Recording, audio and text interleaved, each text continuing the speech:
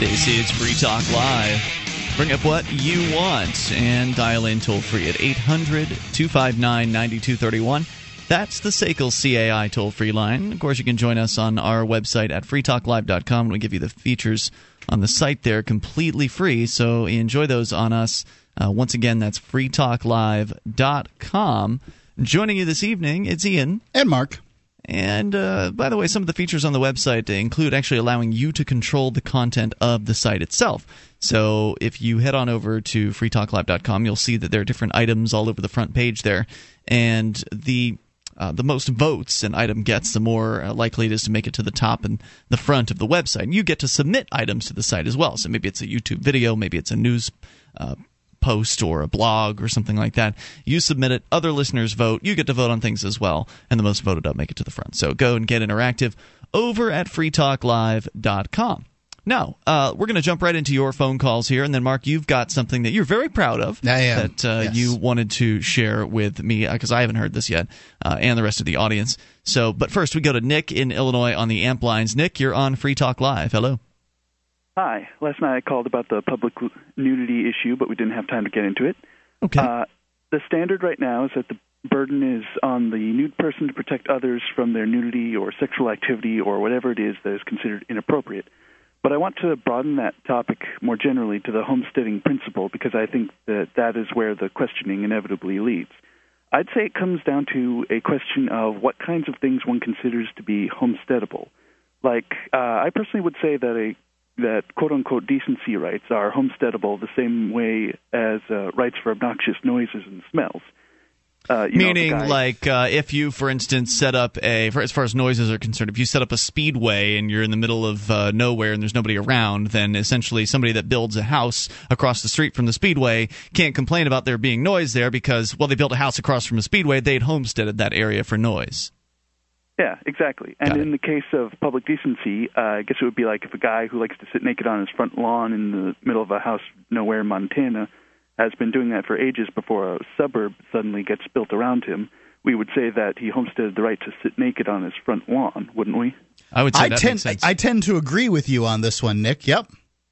And I'm not exactly for folks wandering around naked, but if a guy goes out and every morning his practice is on his front lawn, off of his deck to drink a cup of coffee while standing in the way God created him, then and people decide that they're going to build houses somewhere near that. I can see how it might come as a shock that first morning to them, but hey, Old Frank's been doing this for years. Maybe you should have learned a little something about the area you were building in. You can't know everything, but I don't think that it's incumbent upon this guy to change. I think that Nick has a very strong case for homestead. Mark, we all know you wouldn't complain if your next door neighbor was a young lady who went out to get her mail in the buff every single day.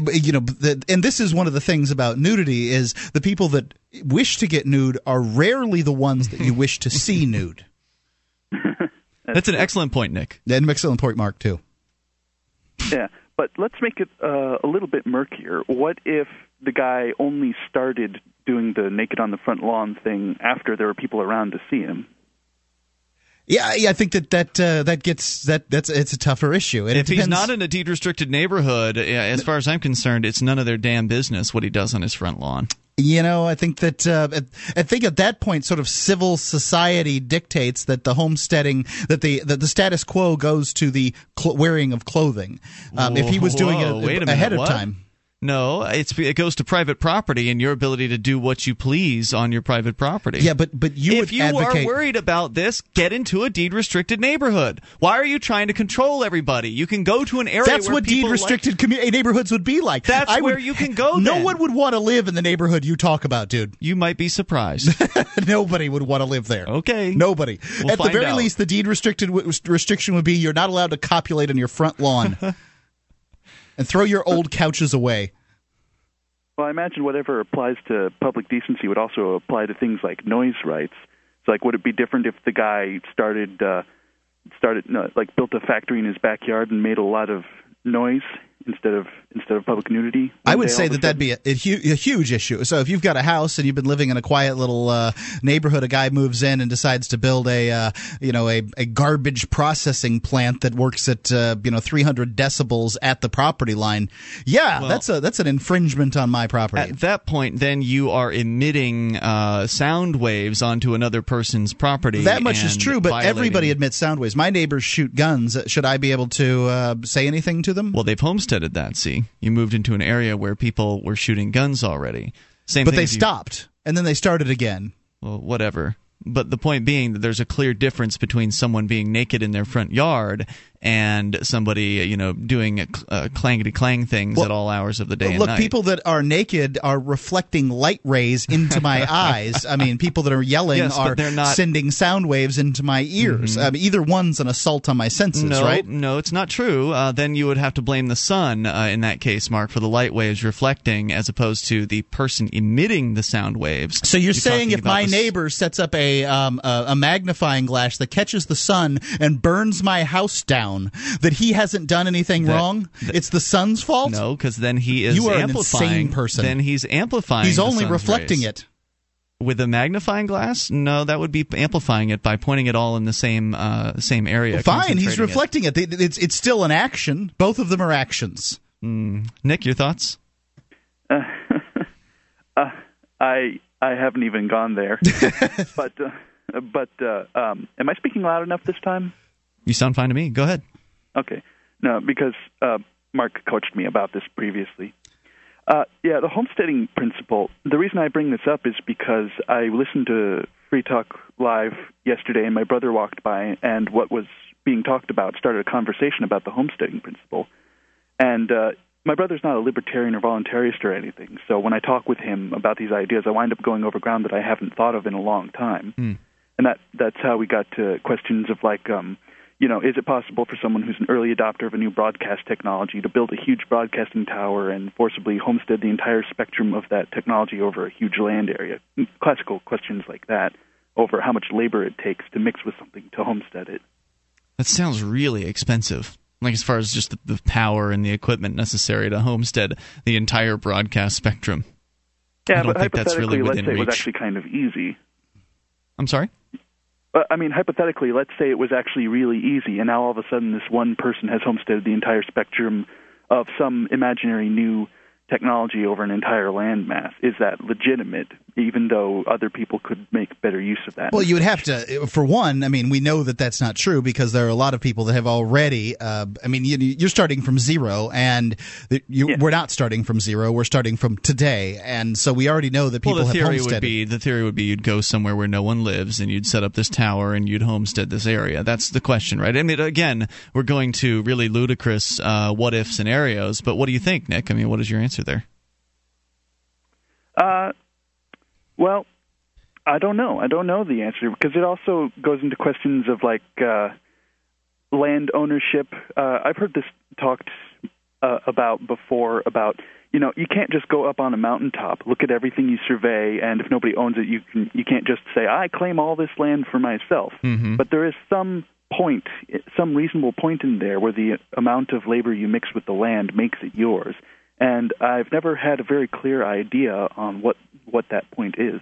Well, it's difficult to talk about homesteading of land these days because there's really not much land that is unowned. You can talk about government land. They're going to pretend like they own it if you try to homestead their land. But, the other land's sort of deeded and owned. The moon is unhomesteaded, well, that's but why we were talking about there. Spectrum, which his question is about, the radio spectrum and homesteading that. And I would say that these are areas that are great questions. They're good things to think about. I don't think there are any real firm answers, and I think it'll be interesting to see how the market decides, if we ever do get to having a free market world, how the market decides to handle these conflicts. So, for instance, if you've got this guy who's homesteaded the spectrum, and I go and I set up a transmitter somewhere more toward the outside edge of his transmitter, and I start doing something there and essentially competing with it in that same range somehow, how would the market arbitrators decide this? Would it be based on were there any people in my area receiving his transmitter transmissions who were, taking a service from him that were somehow interrupted by my service, etc. I think one of the problems with this kind of theoretical thing is it's difficult to come up with answers, and then sometimes people will say, well, I can't come up with an answer. Libertarianism must not work. No, see, the market figures all of these things out if we just let it try. Thanks for the call, Nick. Appreciate it. More coming up. It's Free Talk Live. Bitcoins. You can buy them and you can sell them. They're a great little commodity. You can accept them for your own products and services. But what do you do once you have them? Why, you spend them, of course. SpendBitcoins.com allows you to spend them all in one place. From SpendBitcoins.com, you can spend your Bitcoins at major online retailers such as Amazon, Fishpond, Barnes & Noble, memory dealers, and more. When you want to spend Bitcoins, go to SpendBitcoins.com.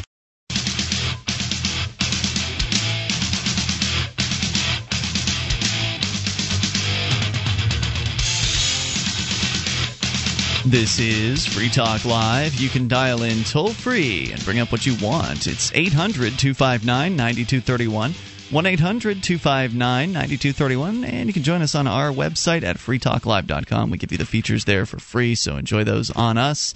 Once again, that's freetalklive.com. And the features include, by the way, the Shrine of Female Listeners, the dozens of ladies who've taken the time to send in their validated photo or video showing they are listeners of this program.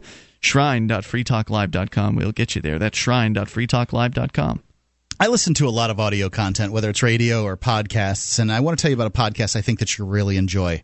Verbalsurgery.com. Tim Cummins, the guy who does this, he has a way of sort of getting into your head and making you feel good. I listen to this podcast because it makes me feel better. It has some kind of subliminal messages that make you feel good. And when you listen to it, I think you'll feel better. We love our listeners. Listen to this podcast, verbalsurgery.com. You'll be happy that you did. It's verbalsurgery.com. All right. So once again, 800-259-9231. We continue with you and your thoughts. And we go to Diana, listening in Michigan. You're on Free Talk Live. Hello, Diana. Hello. Hello. Hey, what's on your mind tonight? I want to discuss police corruption in America. Sure. There sure is a lot of that to talk about. Go ahead.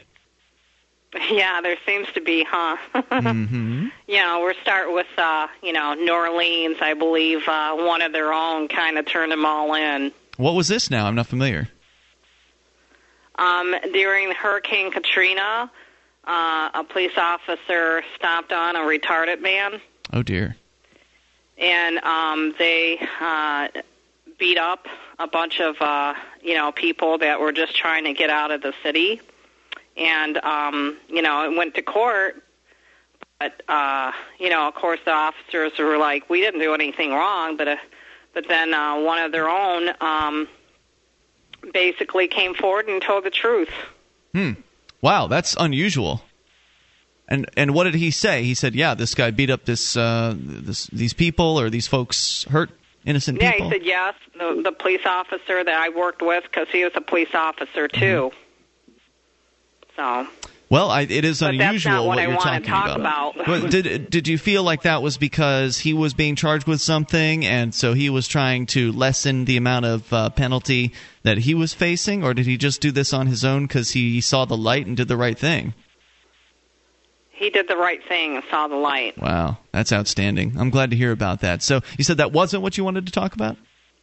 No, what I want to talk about is my rights have been violated by the police. All right. In what way? They came to my house and did an illegal seizure. I was held against my will.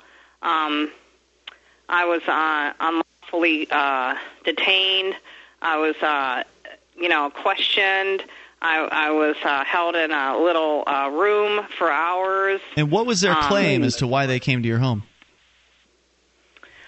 Their claim was that 5 to 10 pounds of marijuana was here, and that's not true.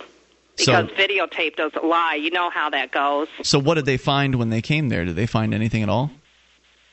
They found, I believe, 5 ounces of weed. Okay. And that was their reason for taking my boyfriend's property and my property. It's horrible. And there's no shortage to stories like this where people who have not harmed anyone else are being harassed and having their lives torn apart. Do you have kids? I never had kids, and I've never been married. But the sad part about it is 2.5 years later, I'm still being harassed by the police. Mm-hmm. Did you go to court on the 5 ounces? Anything wrong. Pardon me? Did you go to court on the 5 ounces? You don't get it. They lied about what was here. They're not going to go to court and say I had 5 ounces. Then they admit to lying, right? Right. To lying about what? Whether he had 5 pounds. About the evidence. So they're claiming that they found 5 to 10. They claim that they found 5 to 10 pounds and only found 5 ounces. Or are you saying that they just took the 5 ounces? I'm a little. They found 5 ounces. I told you. Yeah, right. You asked me what they really found, and I told you the truth.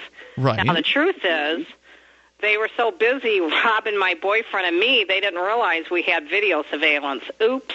I see.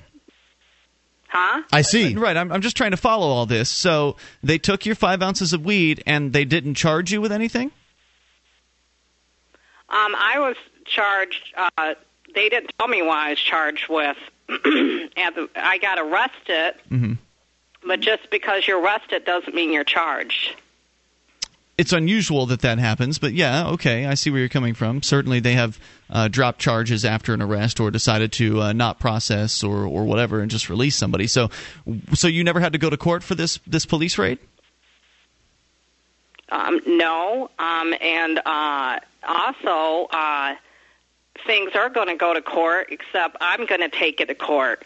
I'm going to take it to federal court because they violated my boyfriend's rights, they violated my rights, and it's all on videotape. And I've been videotaping their bullshit. Oh, we've got to let you go. Thanks for the call. You can't say that word on the radio, but I appreciate hearing from you.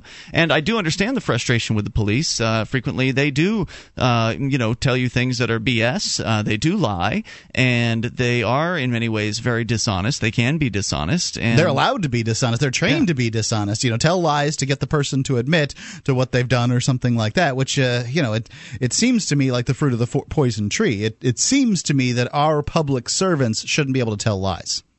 So, I wish her the best of luck with her case. I mean, if she was never brought up on charges and the cops took 5 ounces of pot out of her home because she had video cameras and that caught them doing something naughty, then it could have been a lot worse, I suppose. Yeah. Always good to have video on the premises, whether it's some sort of a surveillance system or even just a camera in your hands, because it makes a difference. And, it's also nice to have neighbors who love the ideas of liberty as well. And, we're not quite to that point here in New Hampshire, but, boy, wouldn't it be cool, Mark, to someday have like a neighborhood with a bunch of liberty lovers in it, where if somebody's being harassed, somebody just has to leave their house and go a couple of houses down to get to that to the destination of wherever the harassment is going on? Sure would be convenient. Well, it'd be also convenient that the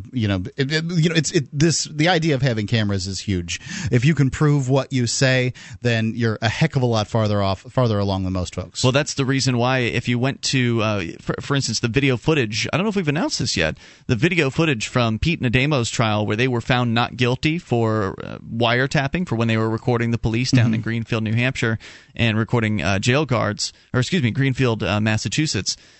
Anyway, the footage is up over at freekeen.com. Just scroll down a little bit and you'll find 2 different videos. It's not the full length trial. It's been a kind of an edited version down to about 25 minutes or so. There is going to be the full length one that will be posted at some point. It takes longer to kind of upload that and process through it.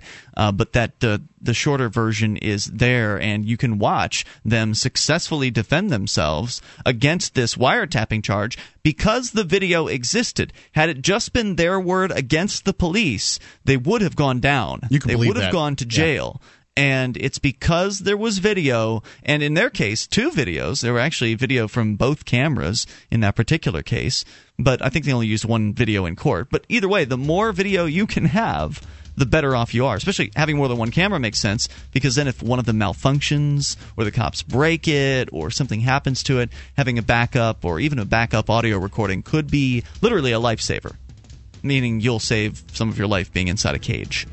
800-259-9231. You can take control. 1-800-259-9231. And you never know, a camera might actually stop a cop from getting violent. There is that possibility as well. It's Free Talk Live.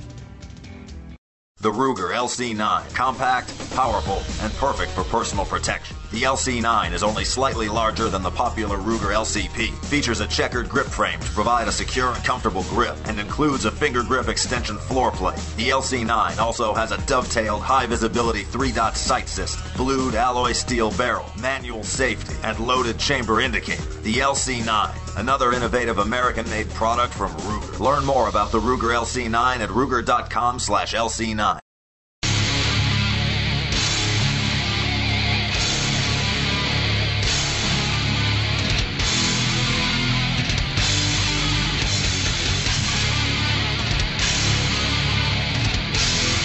This is Free Talk Live, and you can bring up whatever you want. Just dial in toll-free at 800-259-9231. That's the SACL CAI toll-free line. 800-259-9231. You can join us on our website, freetalklive.com. We give you the features there free, so enjoy those. And news updates are included, so if you would like to be kept in the loop regarding Free Talk Live, just go to news.freetalklive.com, and you can get signed up there for free. Follow us via email, Twitter, Facebook, whatever works best for you. That's news.freetalklive.com. Ruger has some exciting new offerings for this model year. The LC9 is a slightly larger cousin to the very popular LCP. It's compact, it has numerous safety features, a 3-dot sight system. Ruger always has and always will mean rugged. The Ruger LC9, the next handgun you must own. It's made in America and made for you. You can go see it at Ruger.com. Pick it up at your local gun dealer, Ruger.com. So, coming up, we're going to clue you in about national service. Yes, it's back in the news, and we'll tell you in what way here in a little bit. But first, Mark, you wanted to share something that apparently you came up with recently on your Facebook profile. Yeah, well, I wrote a little article, and I did put it up on Facebook as and a couple of other places, and I wanted to sort of share it with people. This is something that it took me a long time to kind of come to grips with.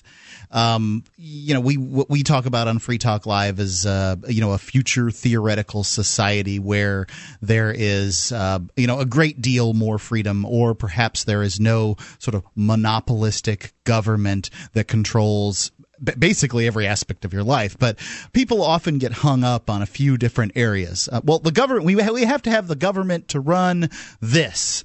Some of those areas are often cops, courts, roads, and the military. Sure, I think a lot of people are in that place. Yeah. They can see where government can be reduced in many ways, but there are some things that are just got to have it for they're holy, they're untouchable. Right, and one of the ones that I had the hardest time dealing with is the military. Cops are a relatively new phenomenon, frankly, in the world scene, and you can get your own protection services in the past, and people can see how that might work. Roads, there are lots of private roads in the United States that you can point to that say, "Hey, this works." Justice, I'd say, is a murky one, but people understand that justice is really broken in the United States when your chances of being found not guilty when you are charged with a crime are 0.1%.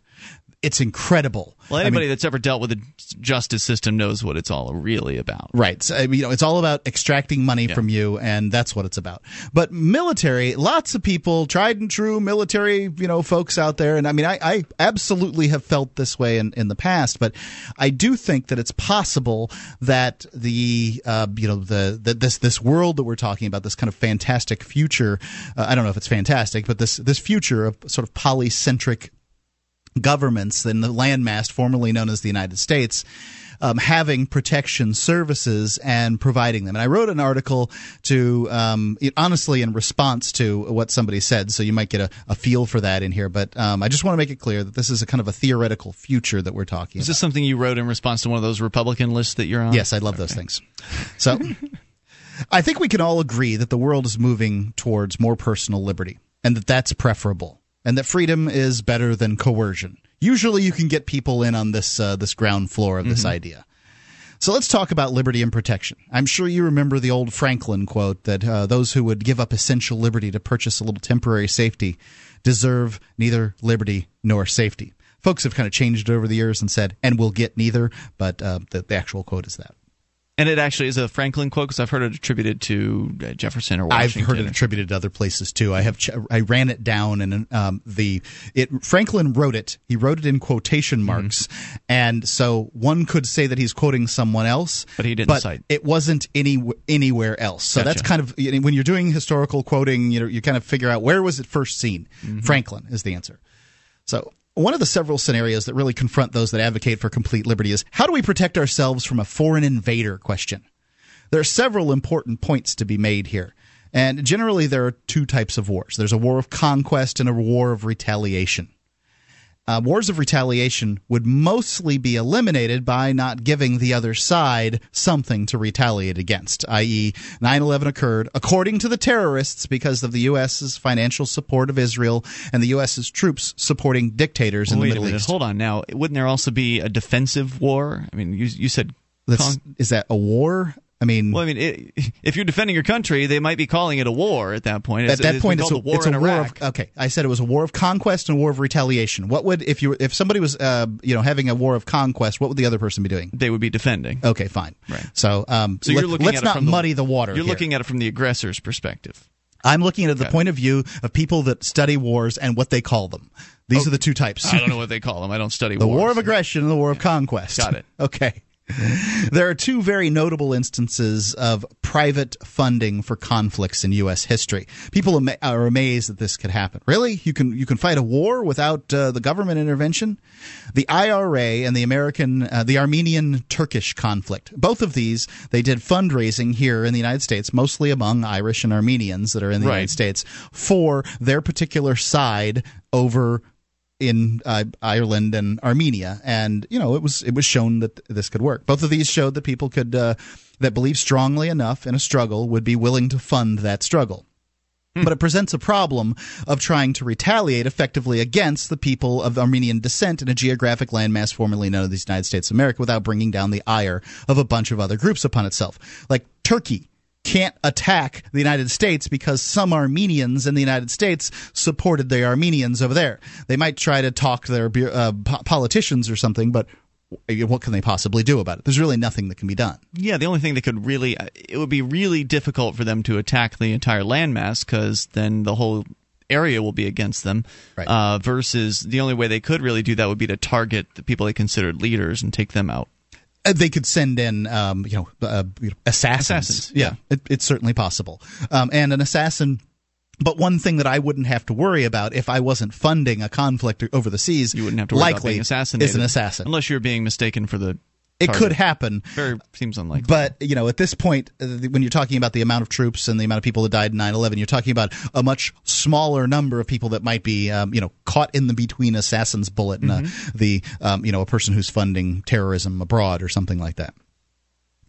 So, the war of conquest is a bigger problem. America is truly blessed by wonderful geography, and this is important for people to understand. Canada, probably not going to attack. Mexico, probably not going to attack. I mean, of course not. We're great customers. Right. The way that we're situated, it makes it unlikely that we're going to be attacked by the giant red horde moving across the 49th parallel or whatever it is there up between the United States and Canada. And another interesting side note here is Turkey recently started it's called the Zero Problems with Our Neighbor policy or something like this.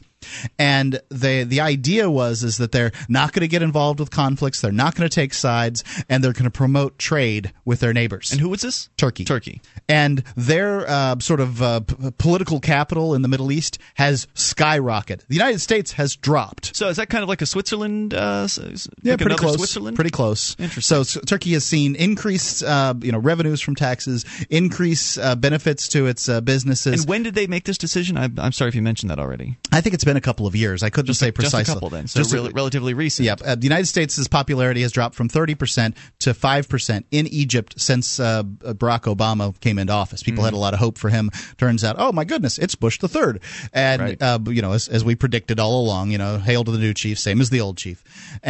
But Turkey has seen a huge increase in its sort of political capital. So run down their what they're doing again. They're not taking sides. They're opening trade routes with both sides. What was it again? Just run down. Basically, Turkey's it's the zero problems with our neighbors policy or something like this. You can look it up. I heard it on NPR, so I don't have any verbiage in front of me.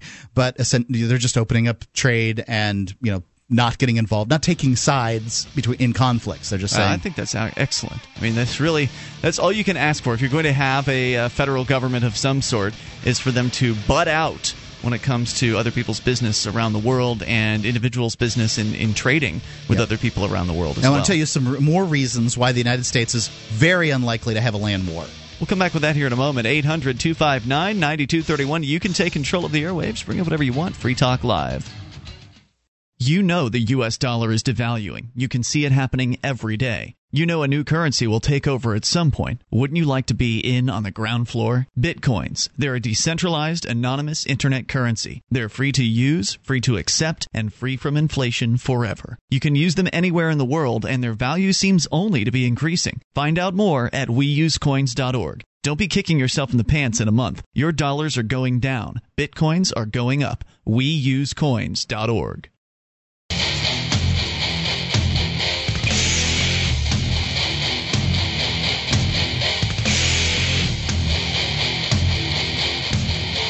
This is Free Talk Live, the toll-free number for you, 800-259-9231. 1-800-259-9231. You can join us on our website, freetalklive.com, the place to go. We give you the features free. And if you like the show and you want to help support Free Talk Live, shop with us. Head on over to shop.freetalklive.com. You'll find links to Amazon there. You click into the appropriate Amazon for your country, and Free Talk Live will get a portion of your sale. It's that simple. It's the same great Amazon with huge selection, great prices, free Super Saver shipping on a lot of their brand new items. It's just that you're entering through our portal, and so they cut us a portion of the profits for sending them the business. So get your shopping started over at shop.freetalklive.com. But if you're looking for camping, hunting, or shooting gear, manventureoutpost.com is the place to go. They've got name brands on knives, ammunition, scopes, binoculars, laser sights, tactical flashlights, fish finders, boating equipment, all the major brands. ManVentureOutpost.com. They're family-owned and members in good standing of the Better Business Bureau, and that's so important when you're shopping online. Some prices are so low that the manufacturers won't even let them be mentioned on the air. You can get an additional 5% off with coupon code FTL. That's FTL as in Free Talk Live.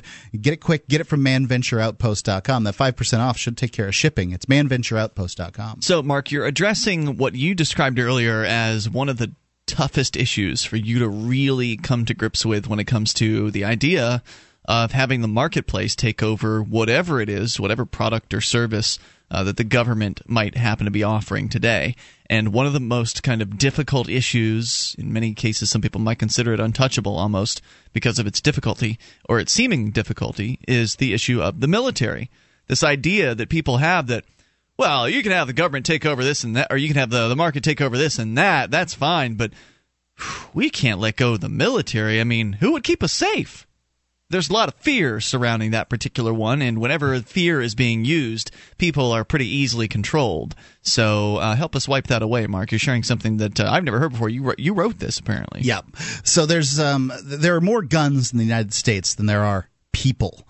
And this is important to note. I mean, really, there are more guns in the United States than there are people. It's going to be incredibly difficult to subjugate a land where everybody is armed. You can't really Which is why Hitler didn't invade Switzerland. Yeah, you can't really put troops on the ground in that circumstance. You can certainly use tanks, but one must understand that the reason that Americans can't fight off tanks is because the United States government has said that Americans can't possess weapons that might be able to fight off tanks. This is what the government does. It breaks your legs and then hands you a crutch. And that's what it's done. It's broken your legs and said that you can't possess weapons that would handle a tank. And then it says, okay, we've got the weapons to handle the tank and we'll protect you. Well, that's what they say, but will they? Well, what they're going to do is they're going to strategically protect their assets. Correct. If your assets are near their assets, it may get blown up, it may not, it may be protected. Your assets are something expendable between the enemy and their assets. So if you get blown up in the process process, or your house gets blown, let's say you're lucky enough to be at work and your kids are at school, if your house gets blown up in the process of some sort of a fight, but of course the government isn't going to pay for it. You're probably not going to be at school. But either way, you're if you live through this situation, you will not be able to hold them liable for the destruction that they've done. You better hope you have insurance. You better hope that insurance company is still around. That's really all it comes down to. And that's what war is all about. So fighting a land war in America is a quagmire from which a foreign oppressor could only hope to limp home from.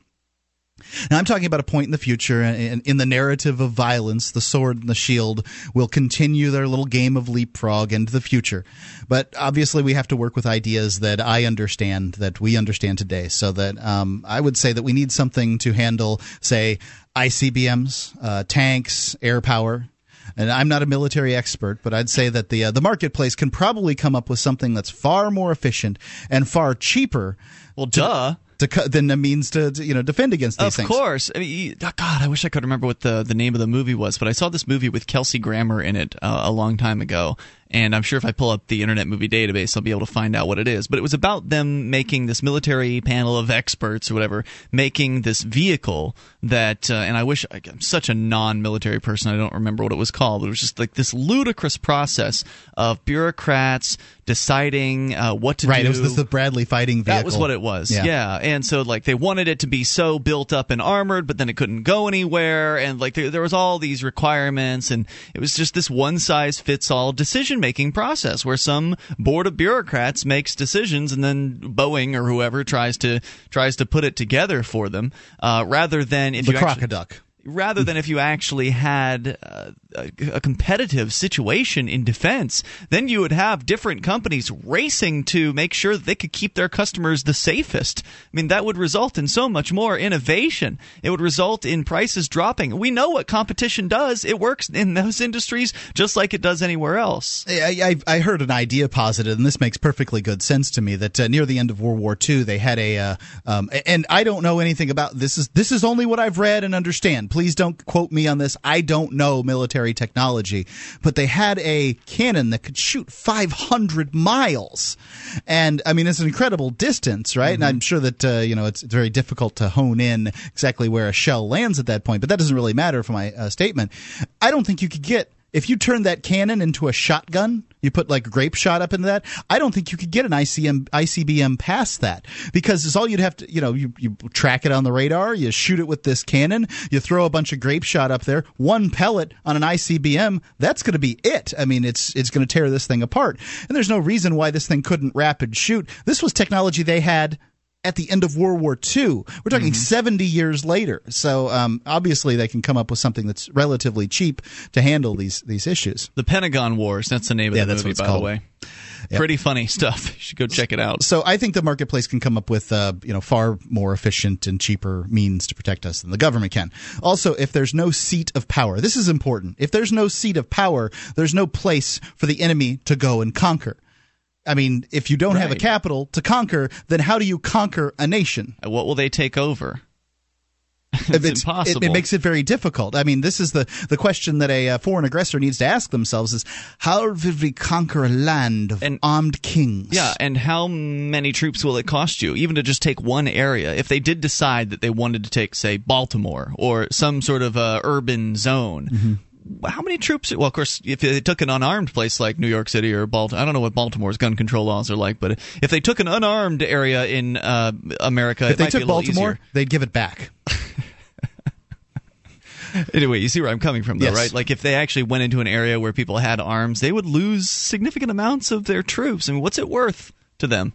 And then they have to occupy? Right. Well, which really, the countryside is probably where it's worse. I mean, those are where the guns are concentrated. Is in the unconcentrated area, that's where the guns are. So, you might be able to take some metro areas, but you could have a heck of a time actually taking the countryside. I mean, this would be quagmire. That's the only word you can come up with. I mean, think about it. If you take a metro area, right, all of a sudden the people in that metro are going to start wanting guns. Even if they didn't have very many guns before, and then you've got the guns coming in from the outside, they're going to come. They'll be there, the city. Yeah. And how do you keep them out? And then at that point, you've got an urban warfare situation on your hands, and that's a very difficult. As the aggressor, it's a very difficult situation to be in. And then you ask yourself, well, how do I, as the foreign aggressor, since the government isn't there to take things away already, there's no pipeline for getting valuables from the citizenry. How do you set this up? You have to set up the infrastructure from which to siphon off the valuables from the citizenry. It can be, it's difficult. Well, citizenry is a wrong term to use. It suggests there would be citizens. People, I guess. The individuals. Populace. Right, in that area. You're right. If you've got a group of people that is acclimated. Now, it's not like this today. We're talking about this fantasy land, right, where the marketplace has taken over the violent monopoly. A future where we have polycentric governments. Right, where we can have competition in these various different areas. If you've got a situation like that, then you've got people who aren't as docile and obedient. Right, they've been free their whole lives. Right, they're not used to being told what to do. They're not used to looking to the authorities for instructions. And so you come into that area and say, all right, we're in charge now. Turn in your guns. How many of them are going to listen? Doesn't seem very likely to me. So, to set up this scenario, we have to establish some things that we can all sort of agree on here. And, I've got a list of things that I want to make sure that everybody kind of gets and understands and agrees upon. And one is, if everyone that benefits from a service doesn't pay for that service, that's not fair, right? Like, so if there's protection from the lowest protection services that protect the lowest to the highest, and those people, all of in between, don't pay for that service, it's not fair. But I want to, life's not fair. That's, I'll confront it in a second. People are going to want protection from foreign invaders enough to pay for it, even if others don't, especially the rich and the business owners, because they have more to protect. Get more invested. Sure. We'll come back with this here in a moment. Mark, maybe you should consider doing more than just posting this on your Facebook profile. I'd have to clean it up like for LouRockwell.com, for instance. I don't know. I mean, I wouldn't even know how to do that. Send it to Lou. 1-800-259-9231. You can take control. You can bring up anything. Hour 2's next. As a smoker, you know traditional cigarettes are unhealthy, and the taxes feed the very beast stealing your freedom to smoke.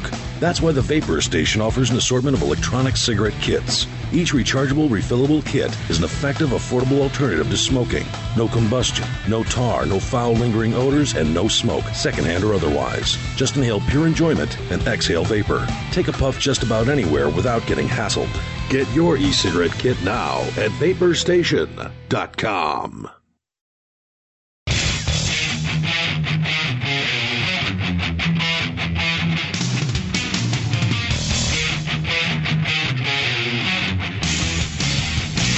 This is Free Talk Live. You can bring up what you want. Dial in toll-free at 800-259-9231. That's the SACL CAI toll-free line. 1-800-259-9231. Join us on our website at freetalklive.com. We give you the features for free, so enjoy those on us. Once again, freetalklive.com. And joining you tonight, it's Ian. And Mark. Now, Mark, to bring our listeners up to speed who have just perhaps tuned in at the beginning of this hour, what have we been talking about? Well, I wrote an article, and I'm, just kind of outlining. The article's about this sort of theoretical future. We talk here on Free Talk Live about the ideas of liberty. And what could the marketplace do in place of sort of a monopolistic government that dictates how much people pay towards the military, what we buy for the military, how we're protected, how that military is employed, that kind of thing? What could the marketplace in protection services, because people want these things, what could it do to service people? How would it work? Because most people say, oh yeah, sure, you could have a business, some organization that would protect people, but not everybody would pay in, and this bothers people. I understand that it bothers people. So here's an article that kind of addresses some of these points. Written by you. Yeah, written by me. And I've sort of laid the groundwork here, and now we're getting into the real meat of it. I'm establishing some things that we need to sort of agree upon, and I think that most people can. Some people are going to want protection services from foreign invaders enough to even pay for it. And others might just want to take their chances. Yeah, and others won't pay for it. And the Likely the people that will pay for it are probably the rich and business owners. Mm-hmm. These people have more to lose than, say, just a house or a car or something like that. They've got businesses and, a reputation in the community. So I want everybody right now who's listening to my voice to stop. Come up with a percentage of the population. If you're driving, don't stop. Okay, stop in your mind, not in your physical world. Don't put on the brakes. And imagine what you would be. What percentage of the population you think would be willing to pay for foreign invasion protection in a free society, and how many freeloaders there would be. And this is kind of important to the exercise. Idea. If you come up with some number, it's difficult, but people tend to be sort of pessimistic. Do you think it's 20% of the population, 4 out of 5 people are freeloading bastages? Is it 1 out of 10? Is it 9 out of 10 people are a bunch of freeloaders and won't pay? That would make an interesting poll. I don't know. Well, I don't even think that it matters. A poll doesn't matter because people don't know what they really do. So, this is true. And I think that but likely how many people have been asked to even speculate on that point? Likely these things would be sort of wrapped up in insurance projects. I see, yeah. You would buy protection insurance. Your protection organization would be teamed up with other protection organizations in a co-op, and they would work together in some way or another. But I'm just asking people to say, when you kind of look at it, there are people that don't have fire insurance on their home. Mm-hmm. They don't. They aren't willing to pay. Now, if they own their home outright, typically that's the only way you can do that. But there are people out there, people that don't have car insurance, that drive around, sort of a danger to everybody out there. They're out there. There's no doubt. So 3, the marketplace is. Can we all agree that the marketplace is more efficient than government in the allocation of resources? Yeah. I don't think anybody. There's not too many people out there. There's a 97% of the population will probably agree with this. The 3%, I'm not talking to their butts anyway. I mean, they're never going to go along with this. There are the people who will say that they believe that only the government can handle big things like this. They may very well. They may very well say that very big things have been handled by the government. I mean, by the marketplace. But that statement presumes that the costs will be big of private protection services, when that's not true. By all evidence, competition brings prices down. Innovation constantly moves us forward to cheaper and cheaper products. I mean, it's the idea of all you have to do as an example is look at the space race, for instance, or not the space race because there's not much of a race anymore from the government's perspective, but from the private market there is. And if you look at the government's on this decrepit old, they're finally retiring from what I understand, this decrepit old space shuttle compared to what's out there now. I mean, it's like night and day. Right, when you look at the Spaceship X program, and as a matter of fact, I addressed that in the article. So I swear I haven't read this thing. The marketplace brought us machine guns. The government brought us the Megano line. Do you know what the Megano line is? No. That's why I love doing a show with you. It makes me look so smart. Yeah, man. The Megano line was what France put between them and Germany between World War I and World War II, and then the Germans kind of went around it. It was a colossal failure in defense. Nothing has failed so badly. So number 4, the world is laughing. There's human lives at stake. Indeed, the free. But this is we know these things. Right. Number 4, the world is a different place than it was 100 years ago. Wars of conquest are less common and becoming less common, and they must be concealed under some sort of pretense.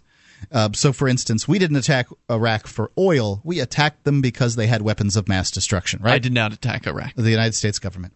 If wars of conquest were acceptable in the modern international scene, places like Liechtenstein wouldn't exist. I mean, this is a tiny little city-state that's in Europe and could easily be swallowed up by France, but it hasn't been. Why? Because there would be a huge outrage in the international community. So these pretenses are getting they're going to get more and more difficult to sell to the citizenry as communications and the internet and things like this get better. People are going to have more information. And 6, and most important, it's a heck of a lot cheaper to defend our borders, if you want to use that term for this place, this polycentric land mass, this land mass that has sort of competing governments in it, than it is to fight 6 wars in foreign soil for no discernible advantage to U.S. citizens. So this is what I want you to do. Imagine in your mind how much more efficient the marketplace is and competition than a monopoly government. If you were to compare Spaceship X program with NASA, you'd say that it was hundreds of times more efficient. Obviously, if you're talking about something more mundane, like building a building, you might say it's 1.5 to 3 times as efficient. But remember the big dig in Boston. I mean, the government certainly can throw a lot of money at a sort of mundane project. I'm going to use 4 times as efficient because the military does do innovation. It attempts to do innovation. It wants new products all the time. It's that's the way that they get better. They have better stuff. The M1 Abrams tank, better than any tank in the world. So if you don't like my guess, you could still do this math that I'm going to give you here with your own number, but I'm going to use 4 times. Some people might want a larger number. Some people might want a smaller number. Now, it's very hard to figure out actually how many Americans pay income tax because the IRS doesn't want you to know that there are tens of millions of working-age Americans that don't pay income tax. This is the modus operandi of governments in general. It's deceit. They want to lie. They lie to you. In 2009, I know that 141 million tax returns were filed because the IRS says so. I know that the U.S. population... Now, that include... Hold on. Is that for individuals or does that include corporations? I'm getting to... No, this is individual... These are tax returns for people. Got it. The U.S. population is 307 million people. And I can't say how many of these 141 million tax returns are joint filings by married couples, but I do know that 36% of the U.S. population is married, and that not every married couple files jointly. Some of them choose to file separately for whatever tax reasons they do it. So I'm going to say that 36% of this 141 million returns that are out there are married people, and that half of the married people file jointly. That covers a lot of housewives, people. A lot of people filing jointly. Does that make sense to you? Does that sound like a fair number? So what's the total number you're going to guess? I'm going to say 166.38 million people file tax returns in the United States. Got it. And that's slightly over half of the population actually files a tax return, which means that slightly less than half of the population doesn't even bother filling out that stinking form every year. You also factor in people under the age of 16. You do. People do you think over it's the half age of the people are supposed to file tax returns for Social Security and all that stuff? Even old people have to file tax returns? You don't sort of legally have to if you don't have a burden, but you're still supposed to. They claim. So some people over 65 are filing tax returns just for Social Security. So I don't know how many do and how many don't, but you've got to consider that that's the case. So really all you have to do is cut out young people from the rest of the numbers? I don't think... Who knows? There are going to be millions of young people. There are tens of millions of Americans working-age Americans that don't file tax returns. And I've got some more extraordinarily motivating numbers here in a minute. All right, 800-259-9231. Motivating people to do what? We'll come back with that in a moment. It's Free Talk Live. Hi, I'm Mark Craighead, founder of Crossbreed Holsters. Are you looking for a concealed carry holster? Crossbreed Holsters is the home of the world-famous Super Tuck, the most comfortable concealed carry holster on the market today. Try one out and see how truly discreet and comfortable carrying concealed can be, and find out why we call it the ugliest holster you'll ever love. We are the standard others try to imitate. Get the original. Get your Super Tuck at crossbreedholsters.com. Again, that's crossbreedholsters.com.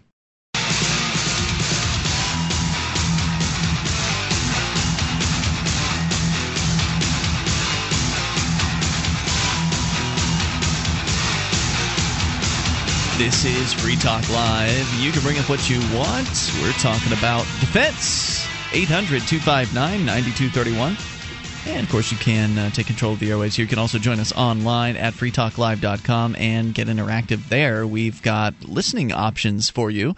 Perhaps you'd like to listen via our live streams. We have those there, broadband and dial-up versions available around the clock. The latest episode of Free Talk Live is there for you at listen.freetalklive.com. Plus, you can learn about our 109 great radio stations that carry the show throughout the week.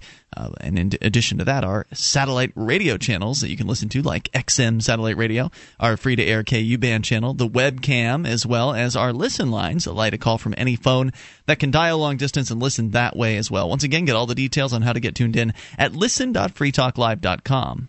You know that cigarettes will kill you. You've probably been thinking about trying the new e-cigarette. Well, it is a healthier option. It's 22,000 times healthier.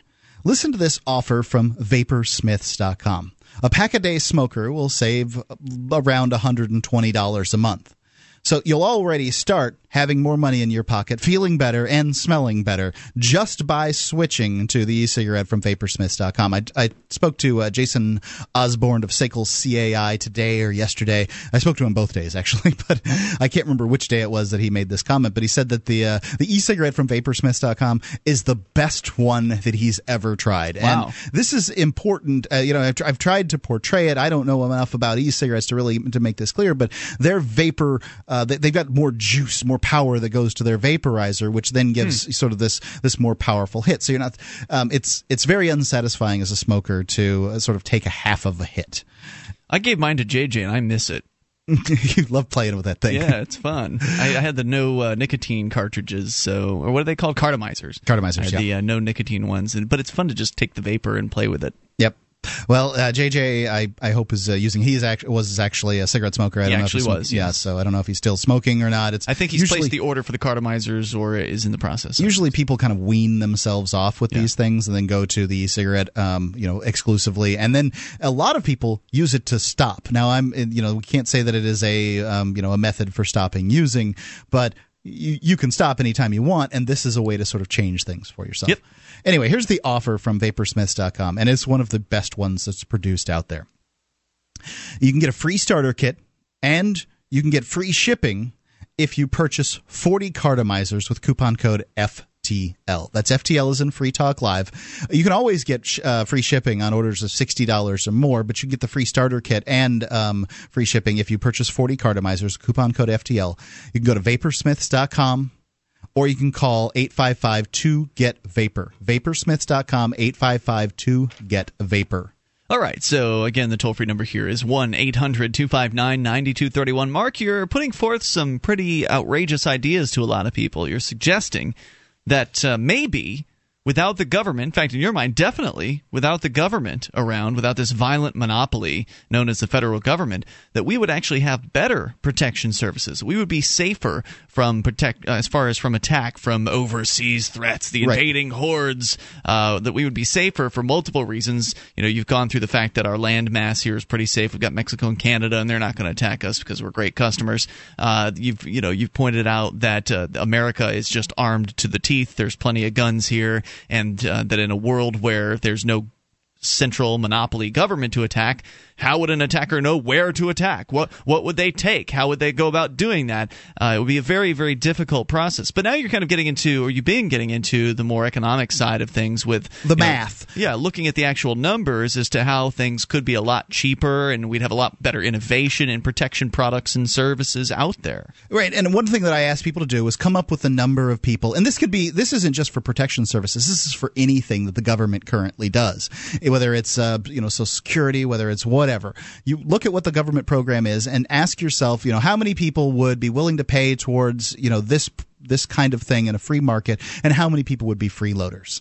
And, of course, we understand that the marketplace is more efficient than government. Everybody agrees with that. Mm-hmm. But they're concerned that not enough people would participate, so we have to use the guns of government to make them participate.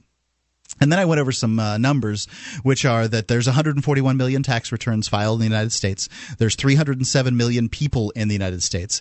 And that if you start figuring out how many of, that there's 36% of the population's married, and that if you take 36% of the 141 million returns are married people, and that half of them are filing jointly, then you come up with a number of 166.38 million filers. That's individuals that file federal income tax in the United States, which is amazingly only about half the people. So only half the people actually even file a return here in the United States. That means that tens of millions of working age people are not filing.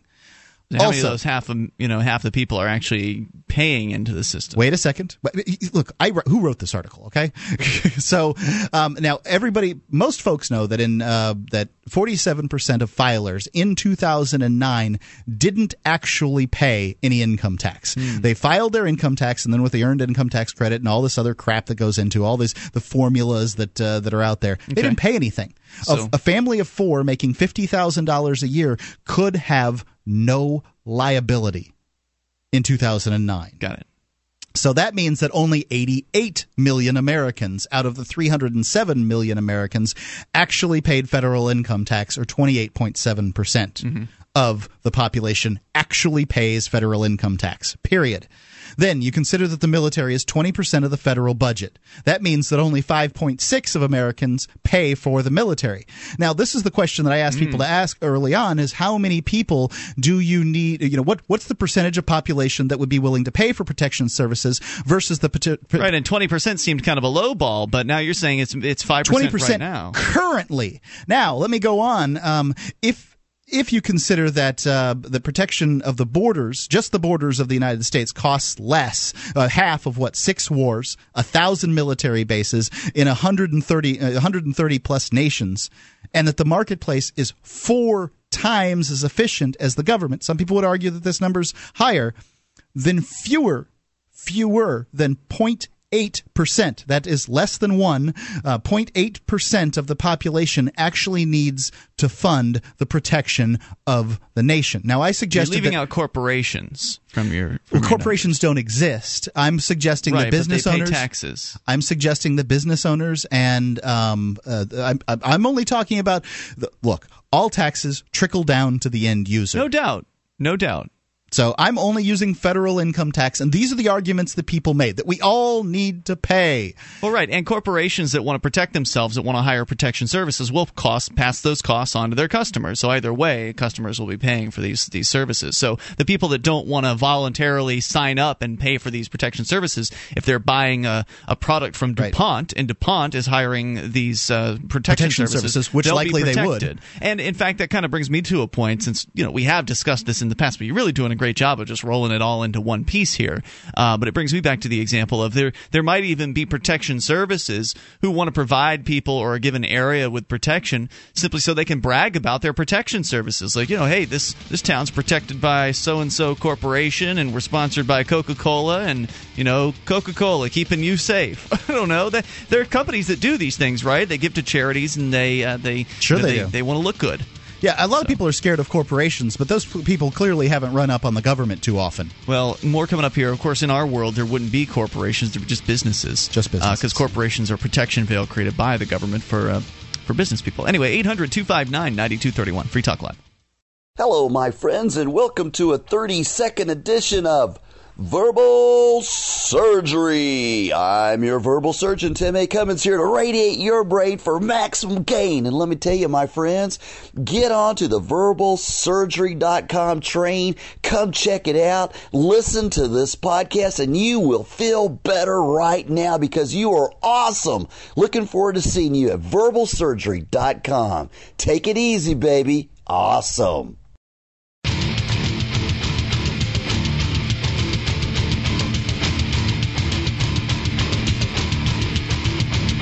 This is Free Talk Live. You are invited to bring up what you like. 800-259-9231, the SACL CAI toll-free line.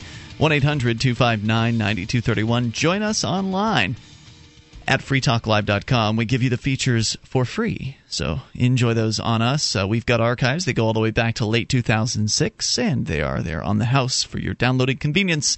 No logging in, no membership fees. Just click and get them free over at freetalklive.com. The last week's worth are right at the top of the page, and then click into the archive section to go way back. Again, freetalklive.com. And Free Talk Live is brought to you by the Free State Project. Your best chance at achieving liberty in your lifetime, you got to get together with other people who think that way. Otherwise, you'll be like I was down in Florida, just feeling like you're spinning your wheels, running your head up against a brick wall. Eventually, you'll burn out, you'll give up, you'll stick your head in the ground and try to not pay attention to the world around you, and as you realize that you're nearly powerless to prevent all of the horrors that are happening around you, so you do your best to ignore them. At least that was to some extent what has happened to a lot of people. And then they found out about the Free State Project. They came up to New Hampshire as part of the Free State Project. They met other people who have moved here as well, and people who've lived here their whole lives, people that love liberty and are willing to do something about it. Seems like a no-brainer, right? Well, go to freestateproject.org to learn more about it.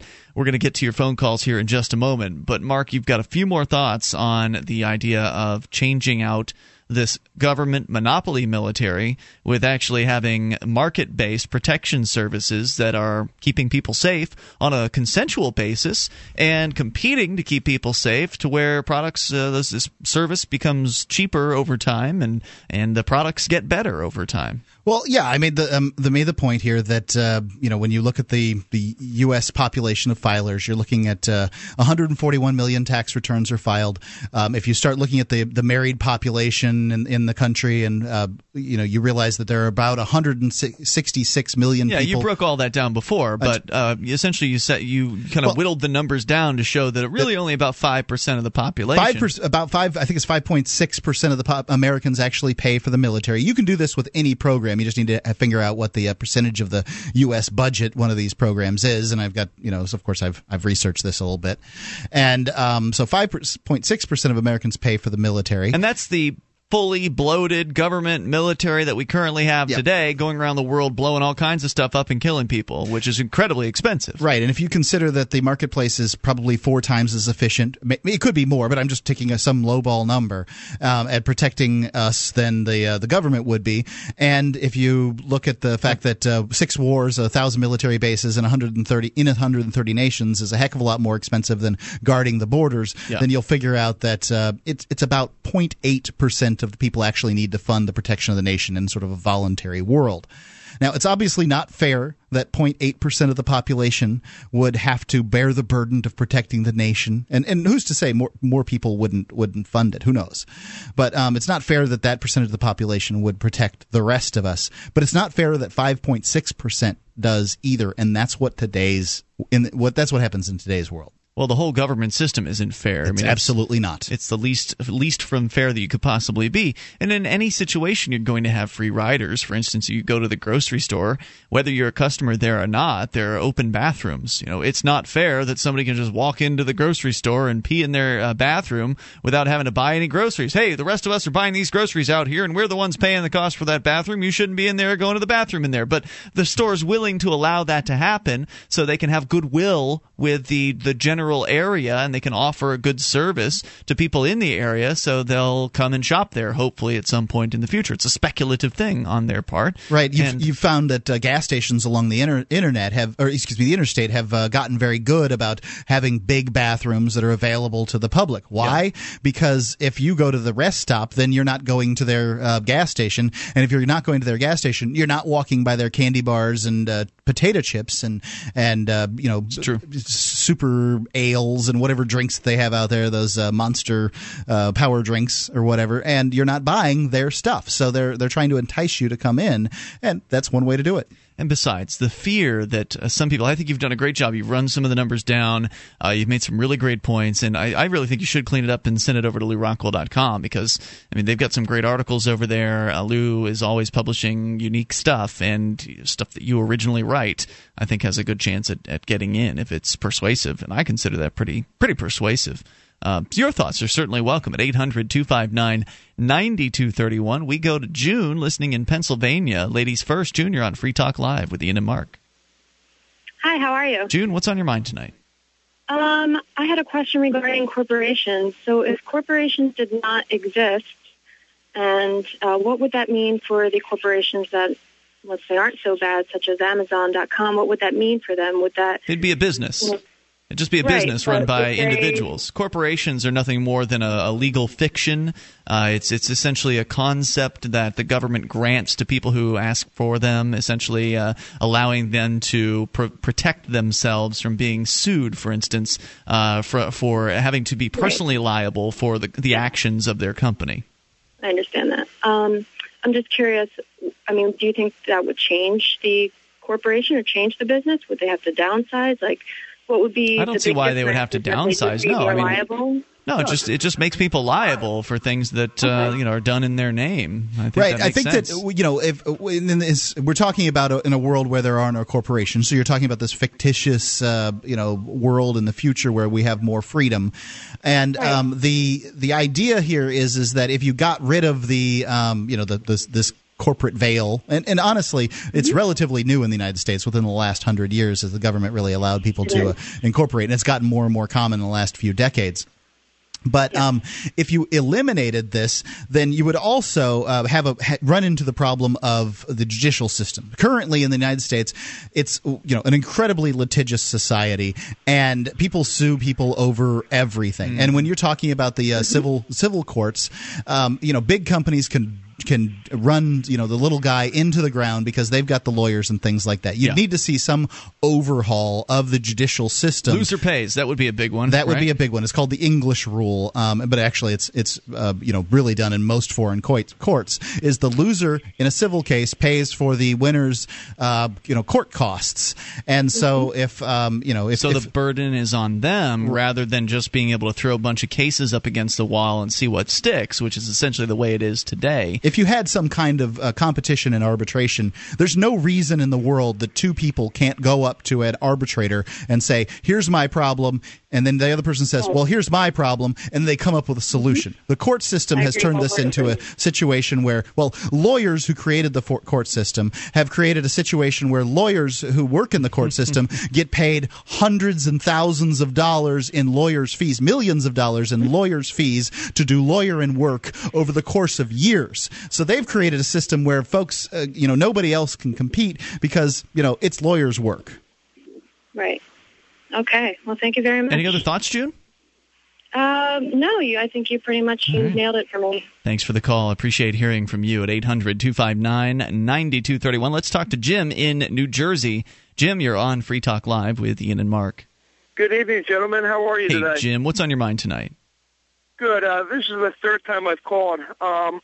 I just came back from a big protest I organized in New York City, Avenue of America's West 54th Street at the Hilton Hotel. Okay. The protest started on Sunday and ended Wednesday. We had people from all over the country show up, people from Pennsylvania, Washington State, New York City, New York State, Minnesota. And what was it regarding? Well, there were 600 family court judges, prosecutors, child protective service workers, and other interested parties that showed up at the Hilton for a conference. I see. So I belong to Fathers for Justice, the number 4, the letter J.us, and also FaceNewJersey.org, two non-for-profits, and we advocate for fathers' rights and children's rights as well. So this was essentially some sort of a convention of judicial system people that you kind of came to protest at? Absolutely. If you've got any highlights, you're welcome to stick with us and tell us about what it was like. 800-259-9231. These people do not like attention. They don't like to be called out for what they're doing. And what they're doing in many cases, whether it's to fathers or mothers, or it's just they're tearing families apart. They're making it, in many cases, more difficult on people with their arbitrary rules. We're coming up. It's Free Talk Live. DVD, books, music, instruments, periodicals, computers, software, electronics, photo, cell phones, office products, home and garden, bed and bath, furniture, kitchen, pet supplies, automotive, hardware, apparel, shoes, jewelry, grocery, healthcare, sports and outdoors, toys, games, used, and more. It's a department store at your fingertips. Shop.freetalklive.com. Get all your shopping done, get a great deal, and a portion of your purchase goes to benefit Free Talk Live when you enter Amazon via shop.freetalklive.com.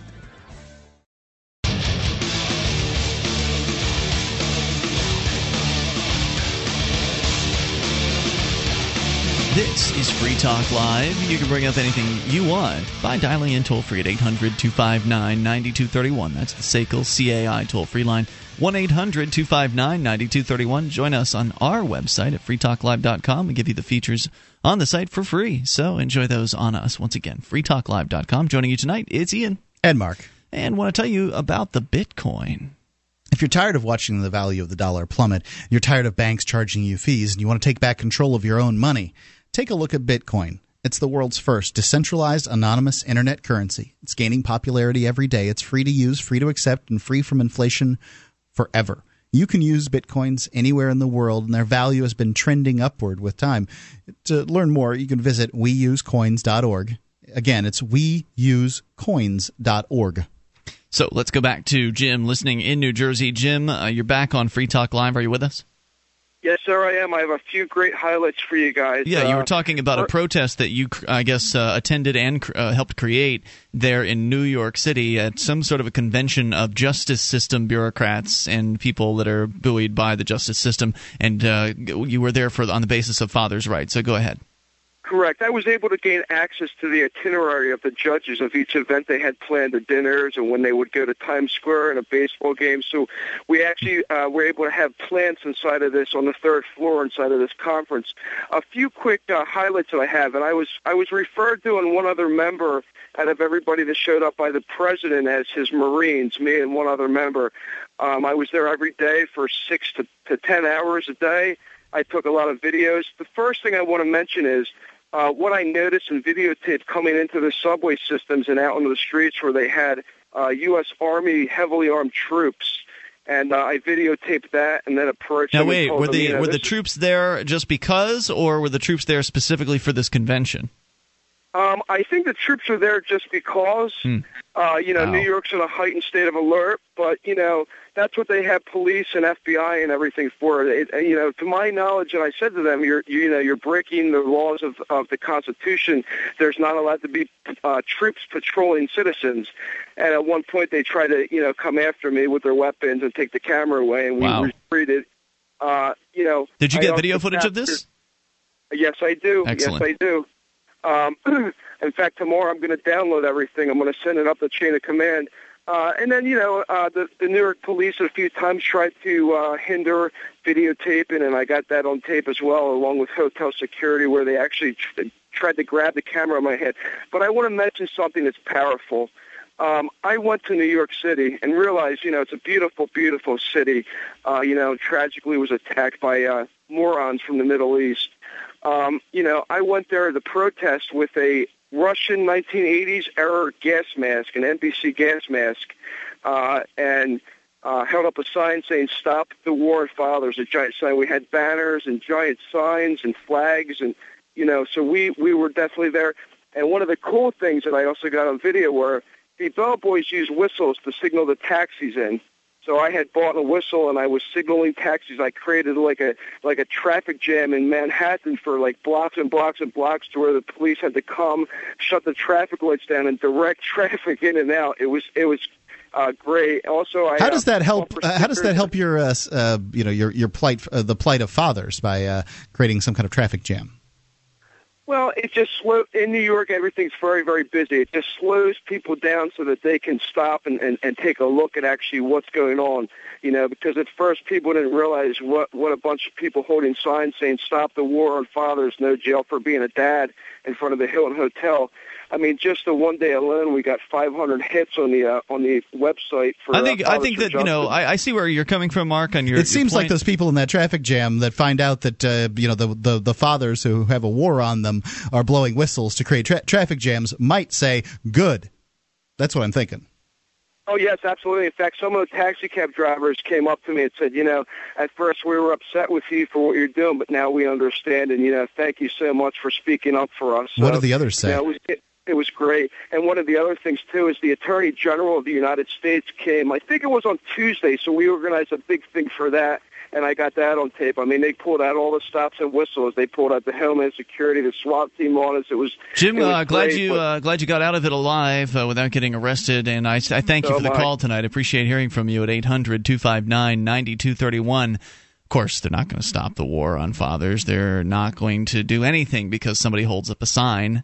I'm not saying don't do it. I'm not saying don't protest or don't hold demonstrations. I think that they can be very useful. I think that they can be good to boost morale, that they can be good to bring people together, get out of the house, go and do something, to feel like you're actually doing something. It certainly probably feels a little bit better to go and do a demonstration than to go and vote. You feel like you're connecting with people. You feel like, that people are, at least some people would appreciate it. Some people probably wouldn't. Those that are in a rush that much. I think you're right about, Mark. But all that said, people getting out and getting into the streets and doing something better than doing nothing. All of that said, though, the likelihood of anything within the system changing because somebody went out and protested is, well, based on history, not too likely. I mean, how many protests have there been that have actually resulted in any kind of significant political change? I'm not saying they haven't existed, but I've been to a lot of protests, and I've never seen anything change after them. Well, I don't know. Change occurs, and you never know exactly what. Some kind of pressure is what creates that change. So, because all you can do is create pressure, right? Okay, I mean, I suppose. Yeah, I mean, it doesn't hurt. You have to win like hearts and minds, I think, is the first thing that you have to do. And I would question blowing whistles and creating traffic jams as winning hearts and minds, but I understand why it is that he wants people to slow down and see his signs. But, I mean, I don't know. I mean, like I imagine a lot of people found that pretty frustrating. Presuming they knew what the source of it was in the first place. So, with the issue though of doing these protests, again, I think it's worthwhile to get out and meet people and network. I think from that perspective it's useful. But I have to go back to that quote by Alexander Haig, and I don't have it in front of me at the moment, so I'm going to have to paraphrase. But something to the effect of, let them protest. Let them protest all they want, as long as they pay their taxes. Yeah. So you can shout and hold signs and chant, and you can gather in large crowds. But as long as you are going along in other ways in life, as long as you're being obedient in the rest of your life, then you're just making noise. I mean, essentially, you're just benefiting the economy of the local area. You're coming in, you're renting a hotel room, you're eating in the local restaurants, and I'm sure that's great. That's good and all for that particular area. But besides that, you're a little blip on somebody's radar. Maybe you'll bring a few new people into the movement. I mean, of those 500 hits or however many they got, how many of those are actually going to turn into a protester? How many of those are actually going to turn into an activist, somebody who's going to do more than just come to your website and say, oh, yeah, I agree with those guys? How many? Be realistic now. What do you think? 1%? Less than 1%? I would say it was less. I'd say you're in the neighborhood there. Less than 1% to 1% is what you can expect to have as far as anybody having a chance of even activating. Maybe you'll get a few more than that on an email list. Maybe you'll get like 2% on an email list. 1% you're probably talking, I mean, you can get that with a mailer, It's true. Direct mail is about, And you don't jam up the traffic and create the animosity at the same time. So 1-800-259-9231. But Mark, you're not advocating for not getting out into the streets, right? I mean, you're not saying stay home. I don't know what I'm advocating for. I'm advocating for not. I don't think it's a good idea to create traffic jams. Yeah, I see where you're coming from. By the way, I would like to point out that unless you're doing a traffic jam right out in front of a military base. During the I think you supported that one. I did support that one. That was at the driveway of a military base. But I will point out that during the civil rights activism that was going on in the 60s, that Black Americans and civil rights activists did use that same tactic to bring attention to their plight. I don't know if I agreed with it then either. Well, I obviously wasn't alive, but I don't know if I agree in the usage of it at that time either. I don't know if it's effective. They had a lot of tactics back then, from what I understand, and a big movement with a significant, longevity behind it. That they kept going, right? Just show up at some sort of an event and then dissipate for a long time and not do anything else. So whatever, I don't know. I don't know what these folks are going to do next. I'm sure they've got something that they've planned, and I would love to see more people have success with protests and really be able to point to something tangible that has come about as a result of having them. Because I like them, I don't mind going to them, but I don't know if they're the most effective form of activism. Well, I've seen people go to there was a situation of a homeschooling law that was onerous as heck here in New Hampshire, and a bunch of homeschoolers showed up at the state capitol. They didn't have signs or anything. They came to sort of support, and there were hundreds and hundreds of homeschoolers. You're there. right. That's a good example. That made a real impression because they hadn't made a decision on that yet. Yeah, and they actually went into the state house and filled the state house and talked to a bunch of these state reps to try to change things, and as a result they did. So that was more than just sign waving. More coming up. It's Free Talk Live. Become a Free Talk Live amplifier for just $3 per month. You'll get perks, and you'll help us free more minds worldwide. Visit amp.freetalklive.com.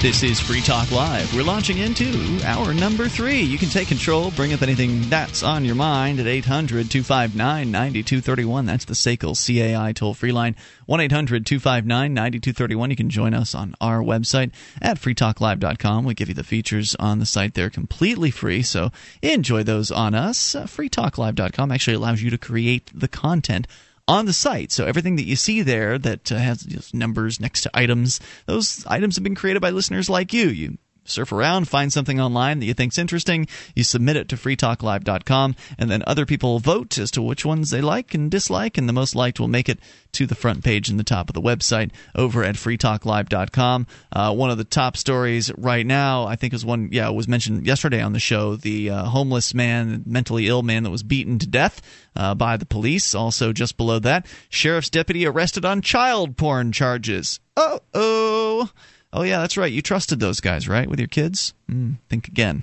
1-800-259-9231. We continue with your calls, though. And then coming up, national service back in the news, and that's not a good thing. First, we go to Carl listening in Florida. Carl, you're on Free Talk Live with Ian and Mark. Hey, how you doing? What's on your mind, Carl? I guess a long time I haven't been called into your show. I'm just keeping up to date. I used to call in when I was up in Canada. Now I'm back in Florida. Oh, that's right. You were being held in a detention center of some sort in Canada as you had attempted. Immigration for 3.5 years. It's incredible. How many years? 7.5? 3. 3.5. 3.5. By immigration, because I didn't like the Bush administration. I had claimed asylum. Right, and they didn't want you in Canada, and so they locked you in a cage rather than letting you back into the U.S. Because my case was all over the Internet about me, Carl Molaskowitz Blaze, or Carl William Molaskowitz Blaze. How did you get out? So Canada finally dropped everything. They later accused, the RCMP later accused me of being a terrorist, filed terrorism charges against me, and then later dismissed it almost 2 years later, and then deported me back to the U.S. Didn't you say you actually had Internet access at this detention center? One of the centers they put me in, we could have laptops. Man, that's so sweet. Canada, man, they got it good up there in a lot of ways. Let me tell you. Can you imagine that, Mark? Having Internet access in jail? I can't. Now I'm back in Florida. If I could have Internet access in jail, I'd be like, shh, put me in there. Not a problem. I can still answer all these emails and take care of the website.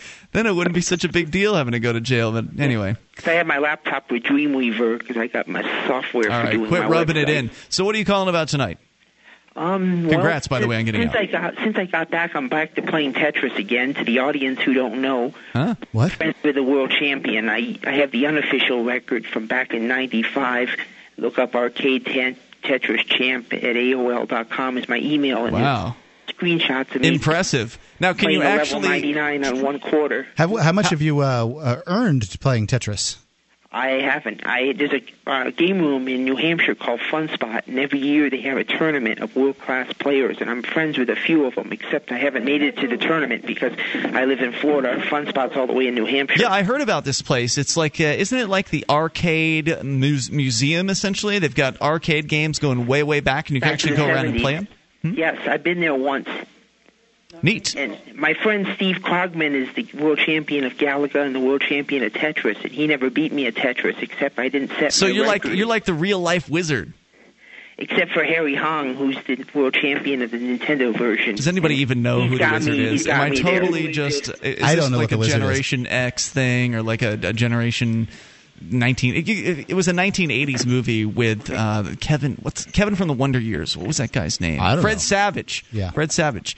And anyway, it was all about playing video games and being like the world Nintendo champ, and it was a big deal back in the 80s for people in my age bracket because they introduced like the new Super Mario game in it back in 1989. Anyway, so you're back playing Tetris. Trying to beat Steve Krogman's record. Can you actually? But Mark, I think, had a good question. Can you actually profit from being a video game master?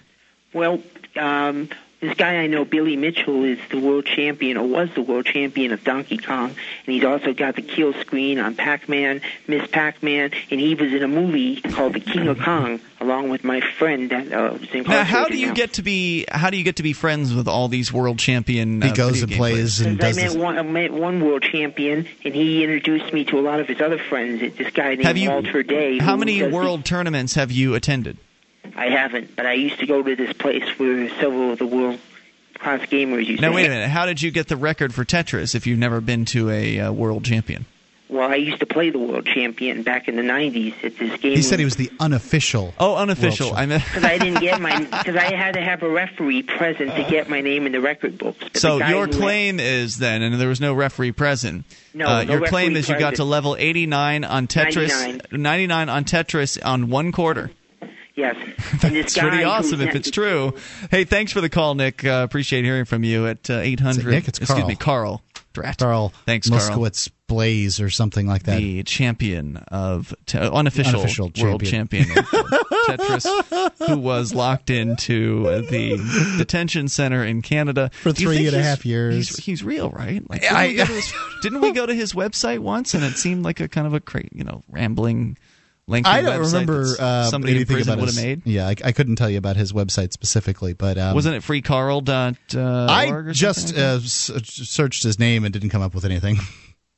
There you go. Sounds like he's out, if you believe anything he says. 800-259-9231. And he's playing Tetris. Tetris is it's a challenging game. How do you feel about Tetris, Mark? I have played it in the past. I mean, once it starts getting too fast, then I'm like, well, it's insane. Yeah. The idea of getting past level 8 is pretty difficult, hard to handle that. Yeah, I think once you've played it, you can kind of, your mind sort of settles into, this fits there, that fits there, and you'll get better at it as time goes by. Start dreaming about T blocks and L blocks. Right. That's the thing is I don't know that I want to dedicate that kind of time. And imagine I guess you can always, if you get the home system, you can probably turn the music off, but there'll be a lot of hearing that Tetris music. You can always bring earplugs. True. 1-800-259-9231. You can bring what you want on the air here tonight. There's news about national service, and I saw this in actually one of the industry publications. Mark, you and I, obviously we're the radio business. We follow the talk radio news, and now and then there are interesting things worthy of relaying here on the radio, and this is one of them. It's from Clear Channel, who's our former employer. We are currently on a number of Clear Channel stations on this radio program. We both worked for Clear Channel. We both have been fired from Clear Channel. Yep, that's right. Yep, I guess technically my position was eliminated from Clear Channel. I don't know that I got a severance package. My position was in fact was even legitimate, because I was on the air on Free Talk Live and just told you're not allowed back in the building. Essentially, I don't know if it's an official firing. Clear Channel may not recognize it as a firing. Did you quit before that? Yes. Yeah. Okay. All right. So San Antonio, Texas, it's the home of Clear Channel. This is essentially their press release. Clear Channel Radio, the leading media company in America with a greater reach than any other radio or television company, announced today that it will partner with My Good Deed, the National 9/11 nonprofit organization, and Hands On Network, the volunteer activation division of the Points of Light Institute, to inspire tens of millions of Clear Channel listeners to perform good deeds, volunteer, and engage in charitable activities in observance of the federally recognized 9/11 National Day of Service and Remembrance. As part of the partnership, Clear Channel will donate over $7 million of media for on-air public service messages, as well as encourage stations at the local level to support community-based volunteer events during the 9/11 Day observance on September 11th. Now, I don't hate Clear Channel. I have no bad feelings towards them, but this, and all this verbiage sounds really nice of this kind of thing, but this whole idea of what do they call it? What's the government calling it? National service. It's scary, and I don't think people look at it. Well, let's explain what they're really doing here, because it sounds so far like Clear Channel's encouraging volunteerism, which I'm all in favor of that. That sounds great. Get out and volunteer in your community. Who could be against that? Is that what they're really talking about, though? We'll get into that. 800-259-9231. More coming up. This is Free Talk Live. Have you ever wished that you could buy, sell, and trade in silver in your community? Del Valley Silver has a no-cost, turnkey setup for you. You recruit 6 to 8 businesses in your area to accept Del Valley Silver rounds as barter currency, and your wish is granted. You get paid, and you promote the use of real money. This isn't like so many other silver currency setups where it's really just a system to sell high-priced rounds. It's a free market system based on Austrian economics. DelValleySilver.com. DelValleySilver.com.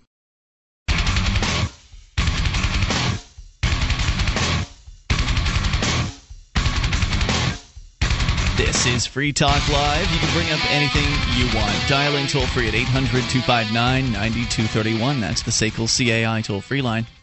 1-800-259-9231. Join us on our website at freetalklive.com. We give you the features there for free, so enjoy those on us. Once again, that's freetalklive.com, and those features include the bulletin board system. You can go and get interactive with other Free Talk Live listeners. bbs.freetalklive.com. That's bbs.freetalklive.com. If you've got a website, then you know how important it is for people to visit your site. Whether it's for better results in search engines, advertising, or just getting your message out, you need all the hits you can get. Mobsterhits.com is going to make you an offer you can't refuse. It's a family-friendly web traffic exchange. FTL.mobsterhits.com. They can riddle your site full of views, and you can even make some money by joining the family as an associate. Join up for free at ftl.mobsterhits.com now. You get a free 1-month upgrade if you sign up now. It's this is a limited time offer, by the way, and they have several limited time offers just to see how many folks are going to sign up here. It's listeners with liberty-oriented sites can get anywhere from 1,000 to 10,000 hits for free. Find out the details at ftl.mobsterhits.com. And this looks like a great way to get more views for your website. ftl.mobsterhits.com. We're sharing with you a press release that surprisingly isn't really echoed in the news media thus far. We've been following the idea of national service on this show for several years. And for those that are unfamiliar with the concept, national service has been promoted. It was promoted pretty heavily during the 2008 election campaign season. There was at one time they had some sort of I think it was a summit is what they called it. Summit on national service, and they had both John McCain and Barack Obama come out and talk about how they both love the idea of national service, and this is what everybody needs to do in America is do national service. And really what they end up doing is they conflate the idea of, on one hand, doing real volunteering, meaning finding a local charity that you think is interesting and going out and providing your time to that charity and helping those people and not expecting to get any kind of a paycheck in return. That's what volunteering for the community organizations is all about.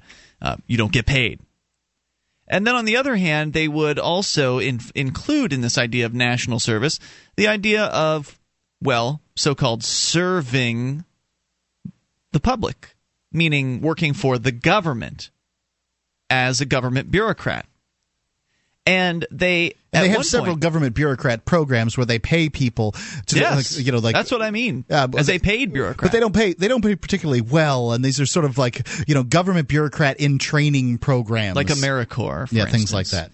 And so the proposal has been put forth, and it hasn't really gone anywhere thus far, but they both sides want this, and I'm speaking generally. Obviously, somebody like Ron Paul would be opposed to this, but the Republicans and Democrats are buddy-buddy on this issue. This is a bipartisan thing where they want to force all American youth, at the very minimum, all American youth, to work for the government in some national service program, which has been proposed to be as large as the military in a number of people, as powerful, and as well-funded as the military. That's a quote Correct. From the President of the United States of America, Barack Obama. Right. So just try to envision that for a moment. You've got this humongous military, this $1 trillion+ military that's going all around the world, invading places and killing people, and now you're going to have another government bureaucracy that's as large and as well funded here at home. So you're talking about brown shirts. Right. I mean, well, yeah. I mean that part's scary. Let's not forget that the military is half of the discretionary budget of the United States government. Yeah. So you're talking about that's an incredible increase in costs. Increase in that'll pull us out of an economic crisis, right? No, it'll be worse because you're sucking, drive us into it. Right, you'd be sucking out the productive people from the economy. This is what happened during the Great Depression, and it's the reason the Great Depression took 12 years to get out of, or whatever. But I think a lot of corporations like Target, Home Depot, now Clear Channel, these are some of the companies that have been involved in backing up these national service organizations. I don't think a lot of them realize what they're talking about. When they are saying national service, they're probably talking about volunteering. Yep. And that's what the Clear Channel press release makes it sound like here. They're going to spend some of their own advertising slots on the air, and they're going to promote this concept called My Good Deed, which is a website where you go and, let's see, it's 911day.org. When you go to mygooddeed.org, that's what it takes you to, I think. And it says here, I will join the 9/11 tribute movement. Post your 9/11 tribute for this year, mentioning whatever good deed you plan to do or a special message to those you intend to honor. And, that sounds nice and everything. But what they're pushing for is for people to, on one hand, go out and volunteer, which is good. But on the other hand, go to work for the government. The government is the organization that caused 9/11 by its foreign policy out there putting troops, supporting Israel with funding. And I'm not saying I got a problem with Israel. I'm just saying that there's no reason the United States should be sending any money to any nation anywhere. The United States taxpayer should not have that burden, period, end of story. Secondly, the United States troops in the Middle East supporting dictators in their land, these people don't like that.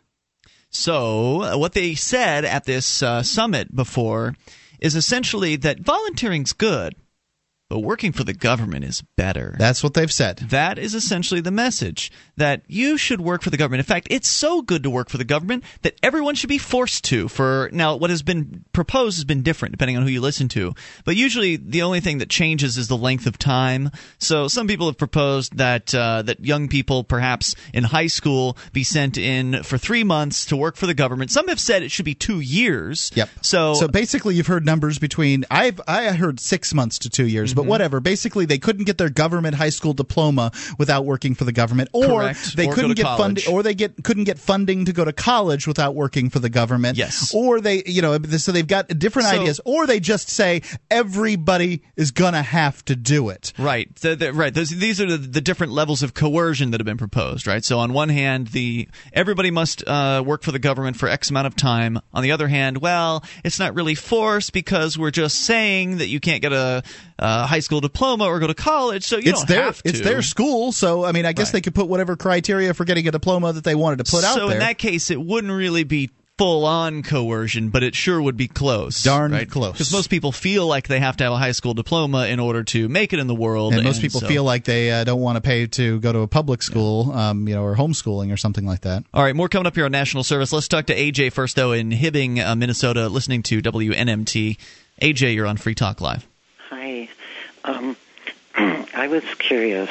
I agree with the premise that that governs least governs best. But do you have any examples of some kind of a utopian society where everyone's just completely free that has ever worked? Well, boy, if we had that example, we'd probably go to it, right? And if something like that existed, then would hopefully have propagated, because freedom works, and there are a lot of examples on an individual issue basis where we can look at, we can see freedom working.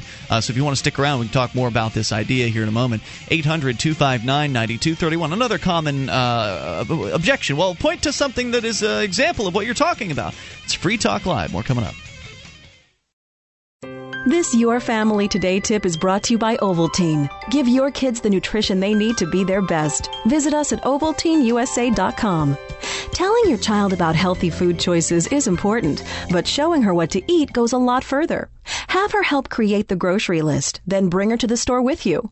Picking out healthy foods together helps kids get in the habit of thinking about what they're eating every day. For more tips like these, visit us at parenthood.com/yourfamilytoday.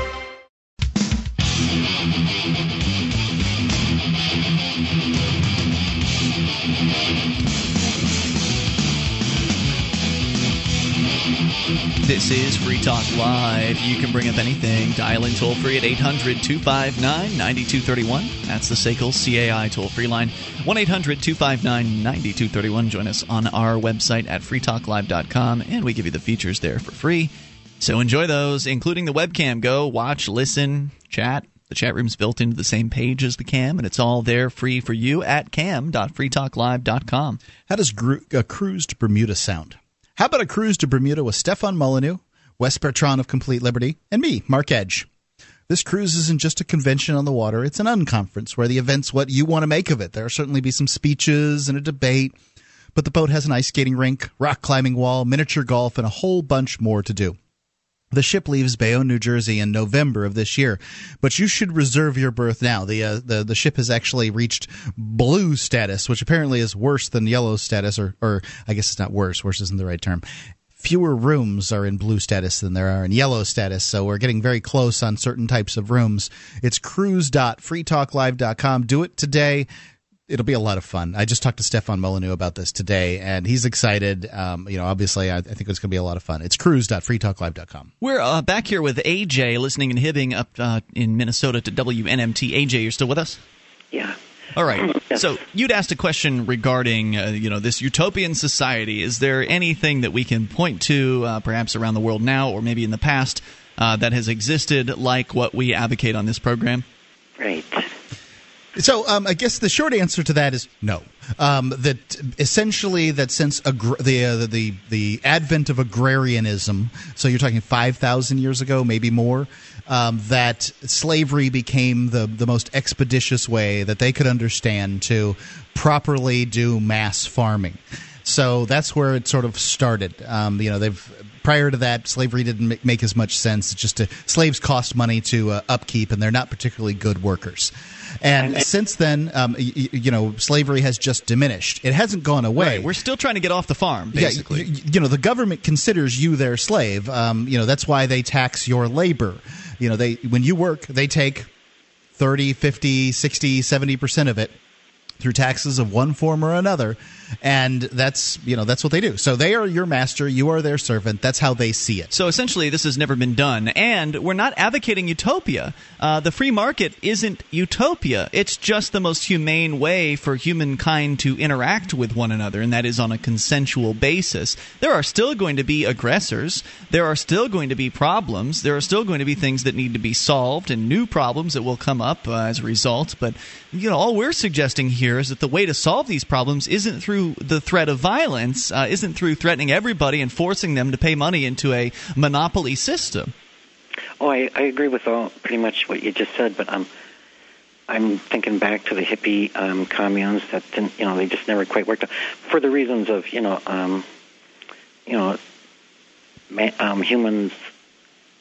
Have you ever been on a commune? No, I haven't. Okay. Now, I've never lived on a commune before, but I've known people. I've been on communes. I've known people who've lived on communes. And the reason why communes don't tend to work out, although there are some that claim to have been around for decades, and so some are probably working better than others, but the reason why communes don't tend to work out very well is because of, the problems with communal living. Human nature. Human nature gets in the way of the ideals of communism.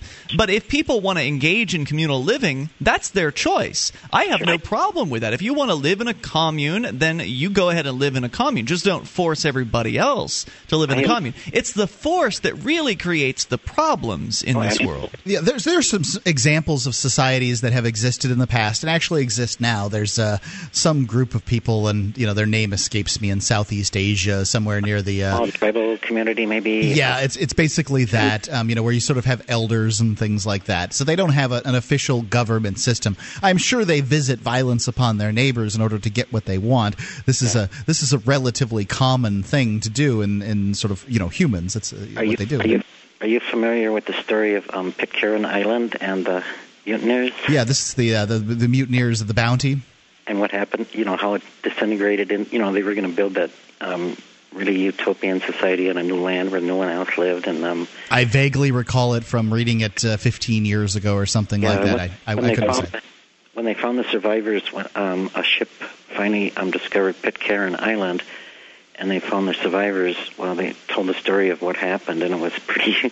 It turned into pretty much a brutal, bloody, warfare between them, all the groups. Then they took them home and executed them, right? No, the mutineers had long been dead. Okay. These were the people that were left to set sort of afloat. The bounty, when they left Tahiti, they sailed until they found this island, Pitcairn, which is way out in the South Pacific somewhere, and was uninhabited. And they settled there, and I forget how many were there, but it pretty much turned into a bloody tribal warfare between the different groups. Yeah, if people don't approach that, this is the first task of any of folks in the sort of liberty movement is education. Is we're trying to take a step forward in human evolution, which is that we're not just going to do away with chattel slavery, where one person owns another person. We're going to do away with slavery entirely, where a group of people claims to own another group of people. But until the slaves are ready to claim their own freedom, right, then it wouldn't make sense to just right. Just Look at the slave revolt in Haiti. You would think that those folks would have figured out that that you don't want a coercive monopoly, but they didn't come into anything like that. I think there's no way we're ever going to be able to get everybody. And by the way, thanks AJ for the call tonight. I appreciate hearing from you. I think there's never going to be any way to get everybody on board with the idea of wanting freedom. But if we get enough people on board with it, and then everybody is set free, those people who still want to be enslaved, I'm sure will be able to find some sort of control freak that they can sign up with to have them tell them how to live. Oh, I need to be given instructions as to what to do and told how to go, where to go, and what to do. Please let me hire someone to tell me this. I'm sure those services will exist because the control freaks aren't going to go away. Those people are still going to exist. And I think that as we bring more liberty-minded people together into the same place, ideally here in New Hampshire as part of the Free State Project, then the control freaks will become more and more frustrated because, well, it sucks to be on the side of doing wrong. I mean, ultimately, that's what they're doing. They think they're doing right. They have the best of intentions, many of them, and I think many of them are very nice people in their personal lives, having many interactions with the people in government. And I wouldn't go so far as to say all people in government are control freaks, but there are some. But they think they're doing what's right, and they're not. And so the more people that are around to show them that they're not doing what's right, they're either going to change their mind eventually, or they're going to be so frustrated with the liberty activism that they're surrounded with constantly, they're just going to go find somewhere else that's more friendly to control-minded people. They're going to go to New York or Massachusetts or something like that, because at some point it's just going to be easier for them to leave rather than continue to have to deal with all these freedom-minded people getting in their business. I'm not asking to be able to control the actions of other people. I'm only asking to be free to, do what I want to do as long as I don't harm someone else. Mm-hmm. That's all I'm asking for, and the government can't stand that request. Yeah. They cannot brook it for a moment. Now, why in the world that in this experiment in democracy there can't be one small chunk of the United States that's left for people that want liberty? But that's not how it works. The bureaucrats, government expands. Government wants to it's invasive. And somebody will always, you let government get its little tiny toe in the front door, and it will just grow and grow and grow until it eats everybody out of the house, and then it will beat you over the head and tell you you're a bad person for not feeding it. So, as far as there being an example out there, the examples are multitudinous. However, they're not all ever in one place. Yeah, the West in the United States was, largely a free market situation in a lot of ways. There's a sort of medieval Iceland is a good example. There's, like I said, the Southeast Asian group. But you can only ever look at different areas in certain, like you said, in a lot of ways maybe, but never all as a whole, never all as, the ideal of what we're searching for. What we're looking for has never been accomplished before, and that I know of in humanity. Right. These ideas are frankly quite new. Yeah. I mean, even the founding fathers of the United States didn't have them fleshed out entirely. Right. These ideas really didn't come to the surface until mid to late 20th century. I mean, they're only a few decades old. There's a toll-free number here for you. It's 800-259-9231. You can take control in the remaining moments of Free Talk Live, which are coming up.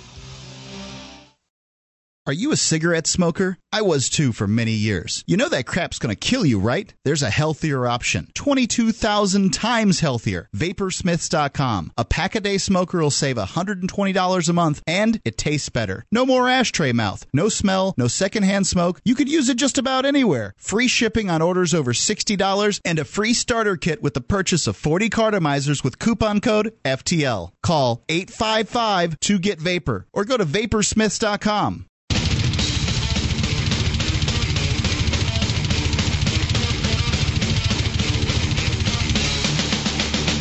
This is Free Talk Live. You can bring up anything you want and dial in toll-free at 1-800-259-9231. That's the SACL CAI toll-free line.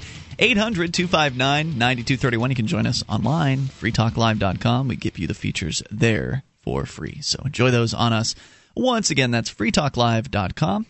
And joining you tonight, by the way, it's Ian. And Mark. Oh, and if you want to help support Free Talk Live, you can do so by promoting us over at promote.freetalklive.com. That's where you get a list of things that you can do to help get Free Talk Live into more ears around the world. So promote.freetalklive.com, flyers, web banners, graphics, it's all there. It's all free.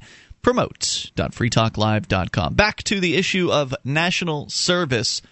It's a scary one because the idea is to force you, if you're a young person, to work for the government, or if you're a parent, to force your kids to work for the government. And some people have proposed forcing everybody to work for the government, but that seems to be a little politically unfeasible just because it would be a very difficult thing for them to achieve. It's a lot easier for them to go after the kids because they've already got them. They've got them in their government schools. Most people in America, most kids in America, with the exception of the children of politicians and people that can afford to send their kids to private school. Then again, there's also homeschoolers, and that's pretty affordable. But for the most part, it's probably like 90% of kids go to the government schools in this country. So the government already has them. They've got them for 8 hours a day or however many hours a day that the school operates. And so it's easy for them to then use that existing system to force these kids into this national service concept where they will perhaps work for an entire summer for AmeriCorps or some Can you other imagine corps. how worthless a high school student that's forced to do something in order to graduate is, and working for the government is? I mean, I can only I'm stunned at how dumb this idea is. Well, I mean, yeah, I see where you're coming from. Most high school students have not had jobs because the government has made it very difficult for employers to employ somebody under the age of 18. Even more difficult for somebody under the age of 16. Mm-hmm. And so the first job that a high school student is going to get, likely, is going to be a 3-month government program. Yep. Let's not forget that bureaucrats aren't exactly known for their work ethic, their customer service, and their speedy carrying out of duties. Sounds perfect for a teenager, right?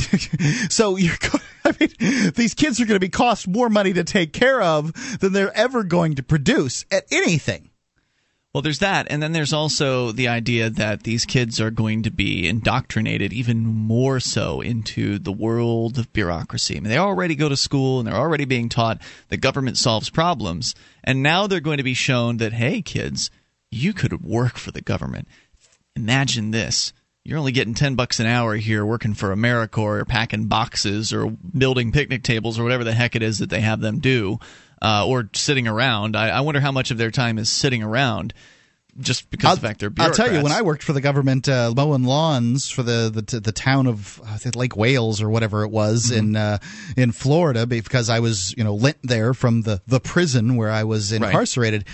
Right. I think we mowed grass maybe 2 hours out of the day. I mean, I don't know what in Florida. There's plenty of grass around to mow. Well, we only mowed certain. We had to mow the public parks and things like that. If you can imagine running a mower through a public park, you're picking up broken glass and bullet casings and throwing them all over the place. But we didn't. The officer that ran the crew would have to be out in the sun while we were out, mowing and weed eating. So therefore, So what was most of your day spent doing?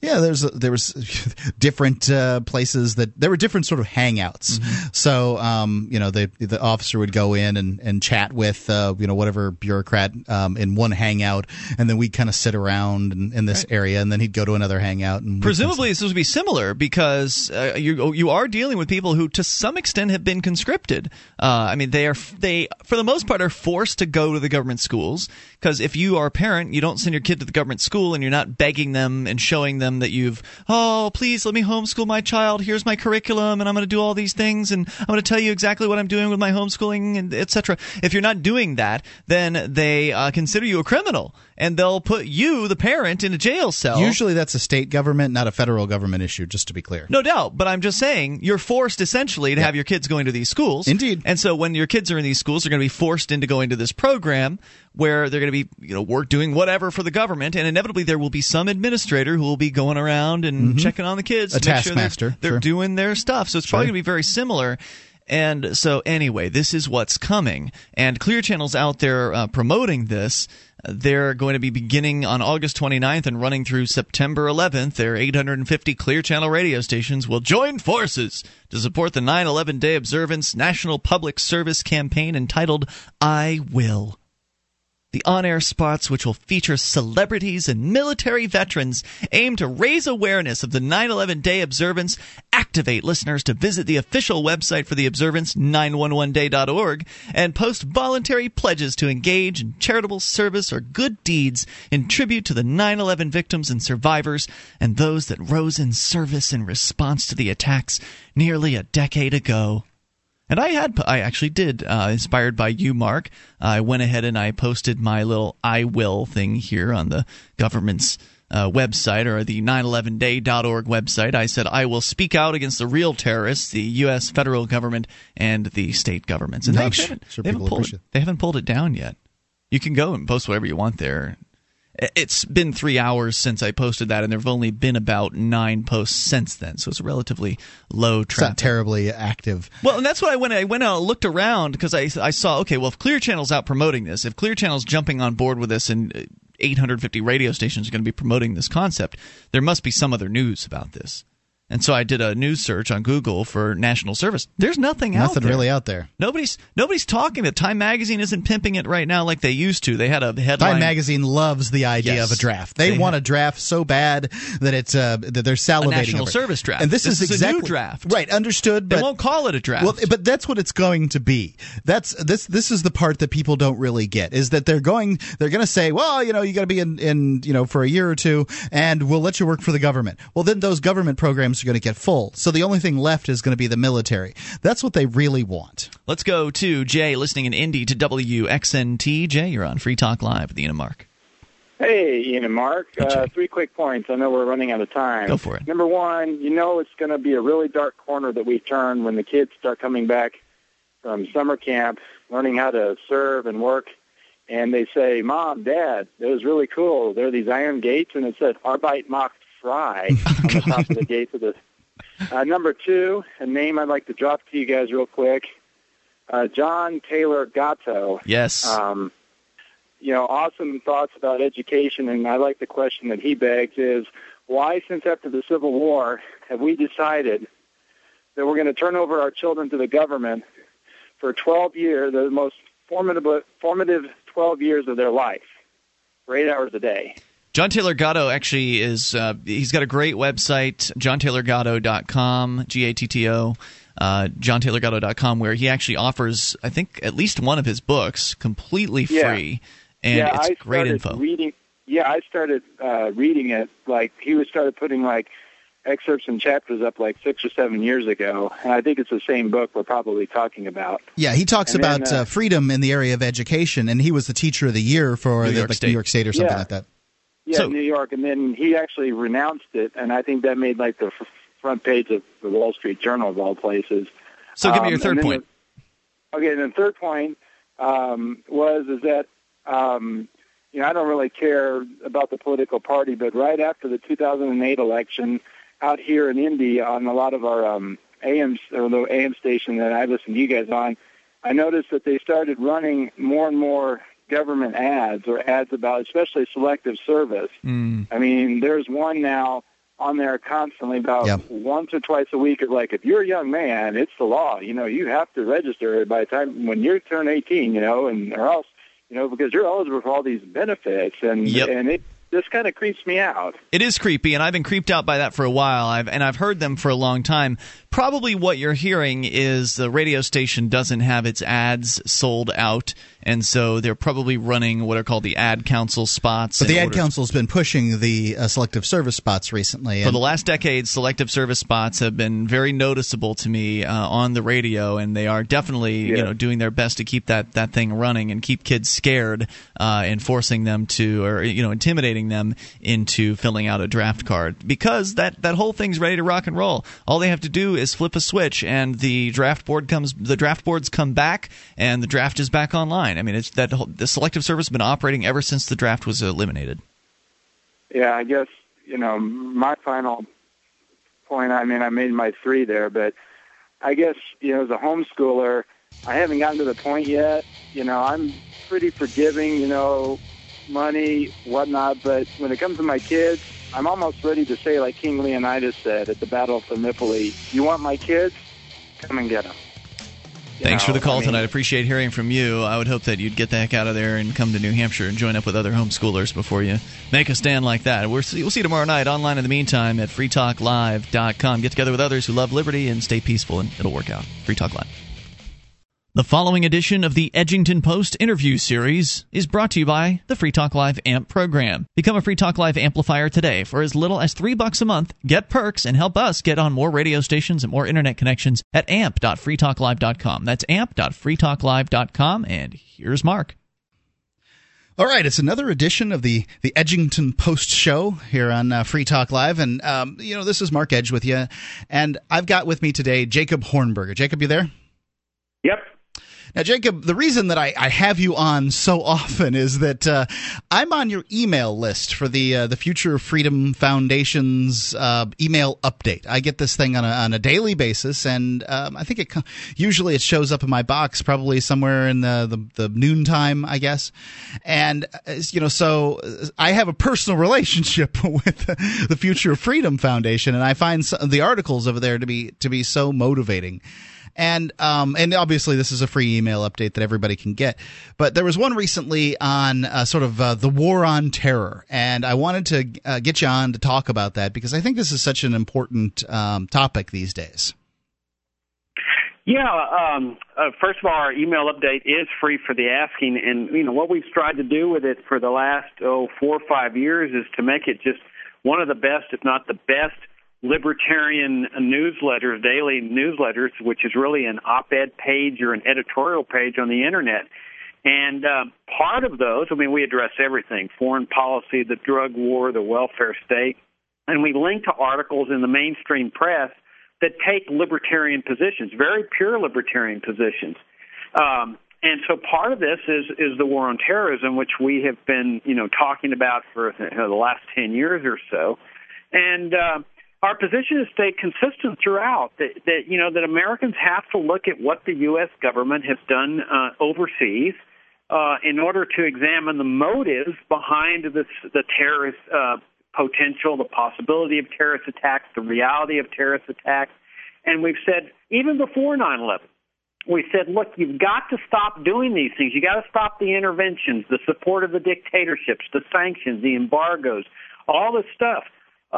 Because otherwise the anger and the rage rises among people, and then a small group of that people comes and starts retaliating. And I think finally, that was a hard sell after 9/11 because people misconstrued it and said, oh, you're blaming America and all that nonsense.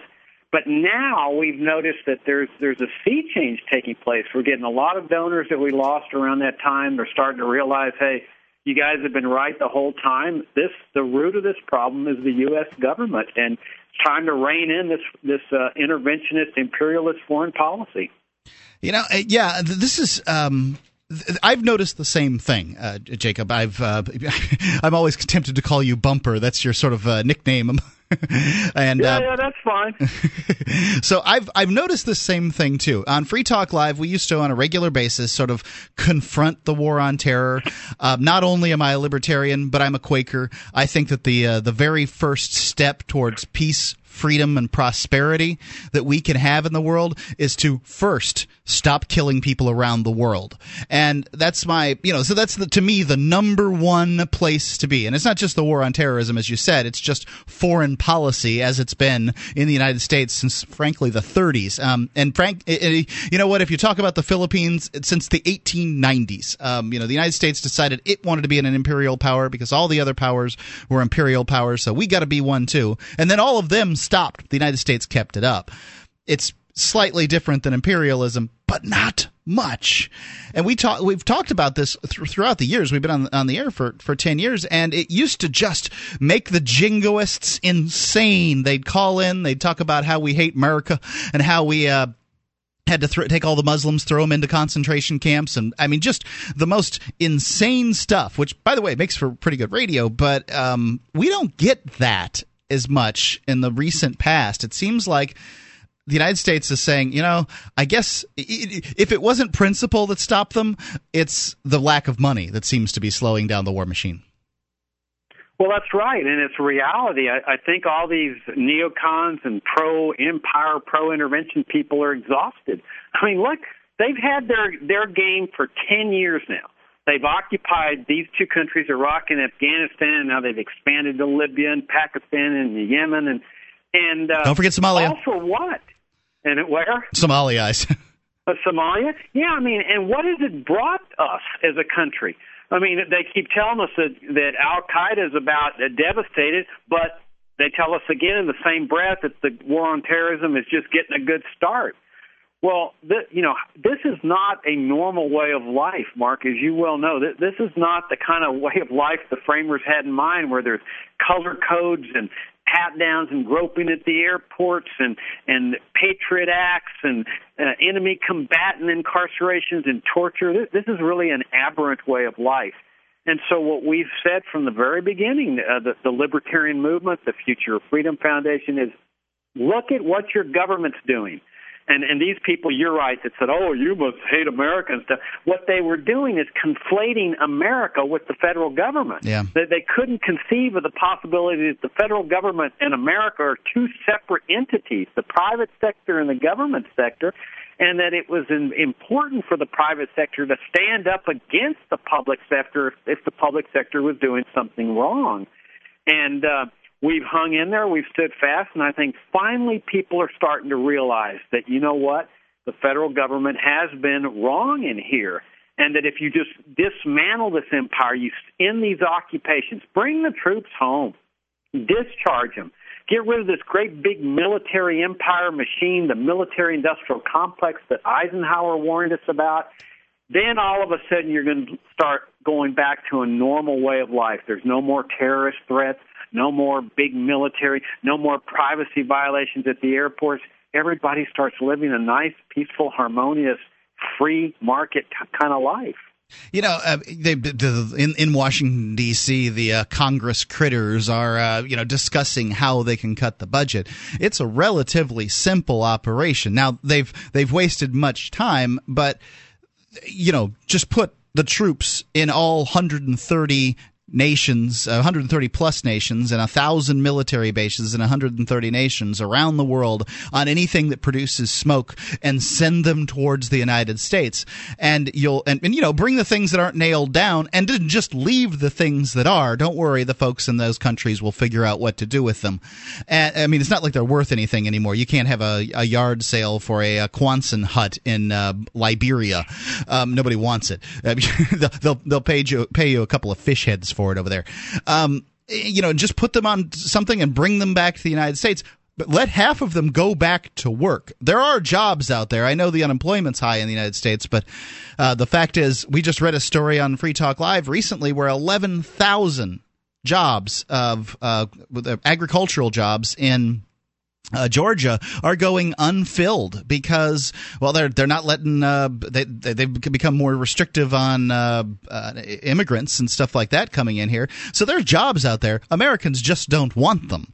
If you stop these benefits, these social welfare program benefits that seem to keep people from working, and you'll have people at work relatively quickly.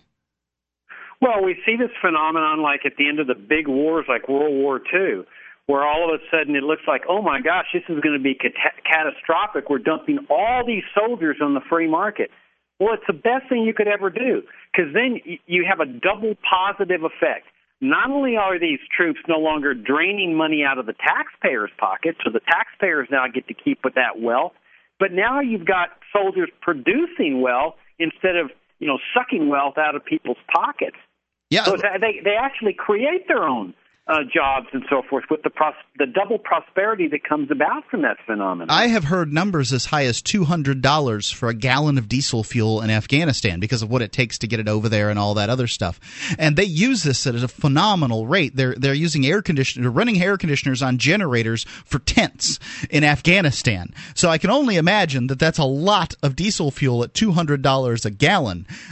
Just imagine if that wasn't happening. And then you have these guys out there working in different jobs, the ones whose minds aren't wrecked from killing and being shot at. You've got them out there, and women too, producing something in the marketplace. Then that'd be a huge boon for the economy.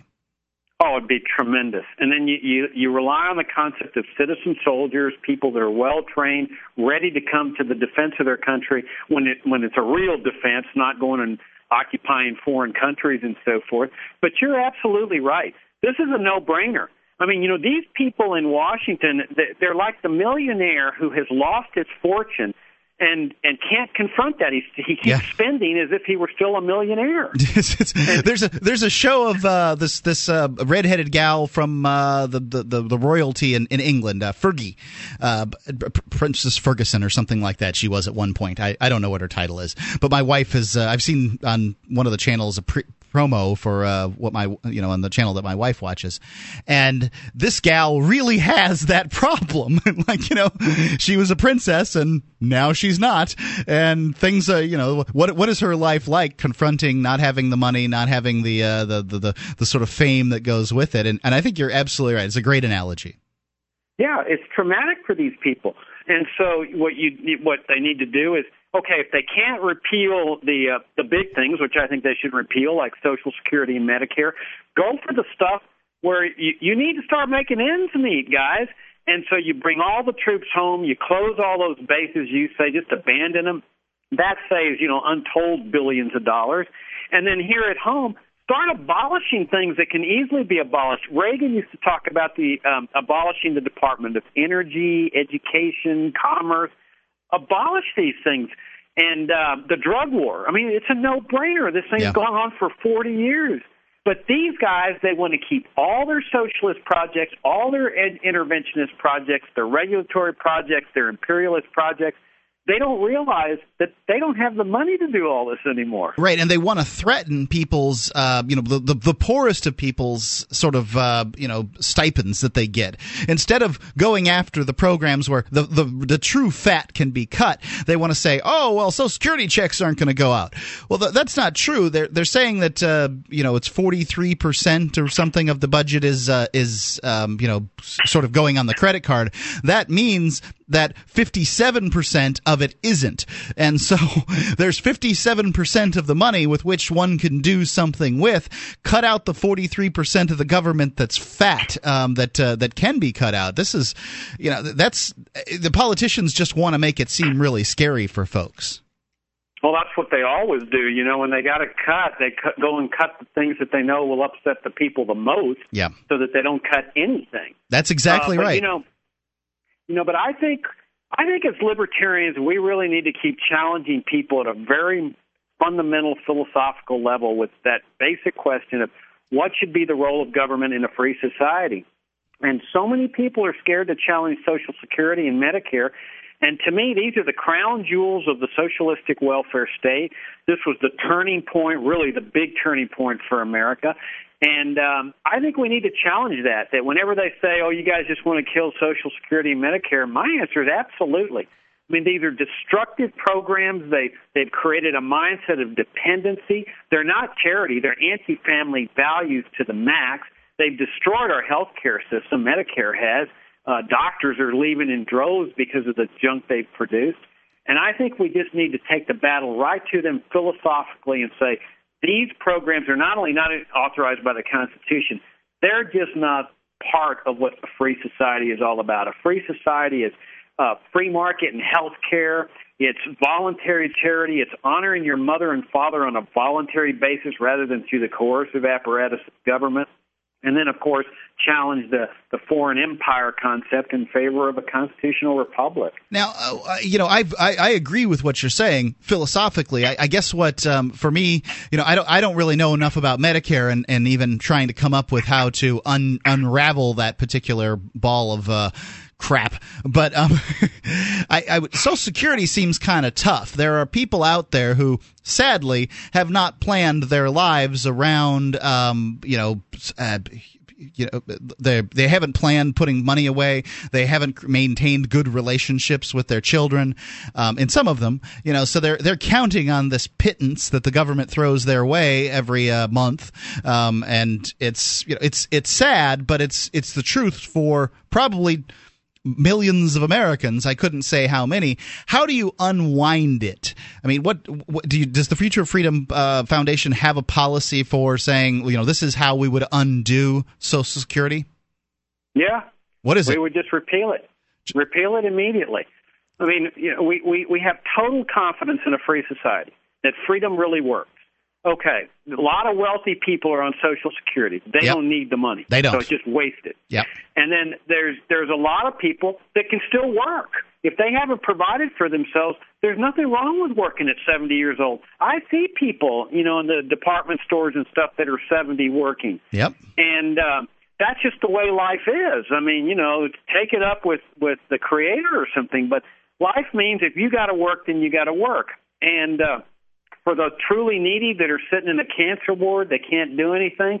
Yeah, they rely on their family, their children. If not their children, their brothers, their sisters, their uncles, church groups, the community, foundations how about the foundation for the former Social Security recipients that need help, where people are donating to this.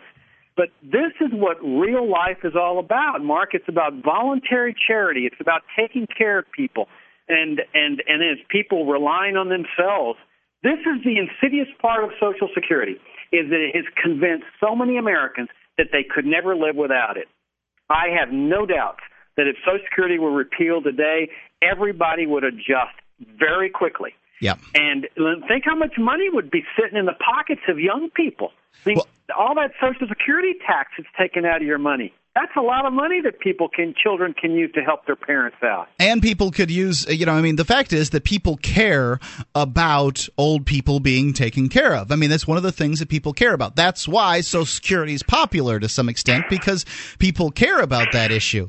But obviously the government is a terrible institution at handling things like this. So once people had that additional 15%, which is what Social Security gets, it's 7.5% from you and then 7.5% from your employer. And by that I mean that's what the employer pays to keep you around. So it's essentially part of your paycheck, even if you don't see it anyway. So you get an additional 15%. Likely the employer would push it your way because they're already paying it to you. Then what do they do with that 15%? Some of them would give some of it, if not all of it, towards charities that took care of old people. Exactly. Or if they have an elderly parent that needs some help, that money is available from 3 or 4 or 5 kids, or from the church groups or the neighbors. And I mean, the thing is about Americans, we grew up in a culture of voluntary charity. There was no Social Security before the 30s. People look to each other to handle these problems on a voluntary basis. And I think that's what we need to recapture, is that sense of, I believe in myself, but I also believe in other people. How many times have I heard somebody say, well, I would help, I know I would, but no one else would? And liberals say that too. They don't even believe in their fellow liberals. Well, if you count up the number of people in America that say, I would help, but no one else would, you already got a few 100 million right there. Yeah, it absolutely, the numbers make sense. I can run them on down later, but we're up against the clock here, Jacob. Tell people how they can get your email update that I get on a daily basis and read and enjoy. Yeah, drop us an email at fff.org. Go to our website there. Send us an email saying you'd like to sign up. Like I say, I think it's, if not the best, one of the best libertarian op-ed editorial pages on the Internet. Be in your mailbox every day, 6 days a week. And I think people will really like it. Indeed. Bart Frazier over there will make sure you get it to you. Yeah, you can send it to bfrazier@fff.org, the request. He's our program director. He'll give you very good special treatment. I see Bart at so many different events and stuff. We've become friends over the years. Jacob, thanks for your time today. Oh, Mark, my pleasure. Thank you. It's an honor to be on your show. It's always great to have you on. You're a great guest. Thank you. Okay. Thank you, Mark. Bye-bye. Bye.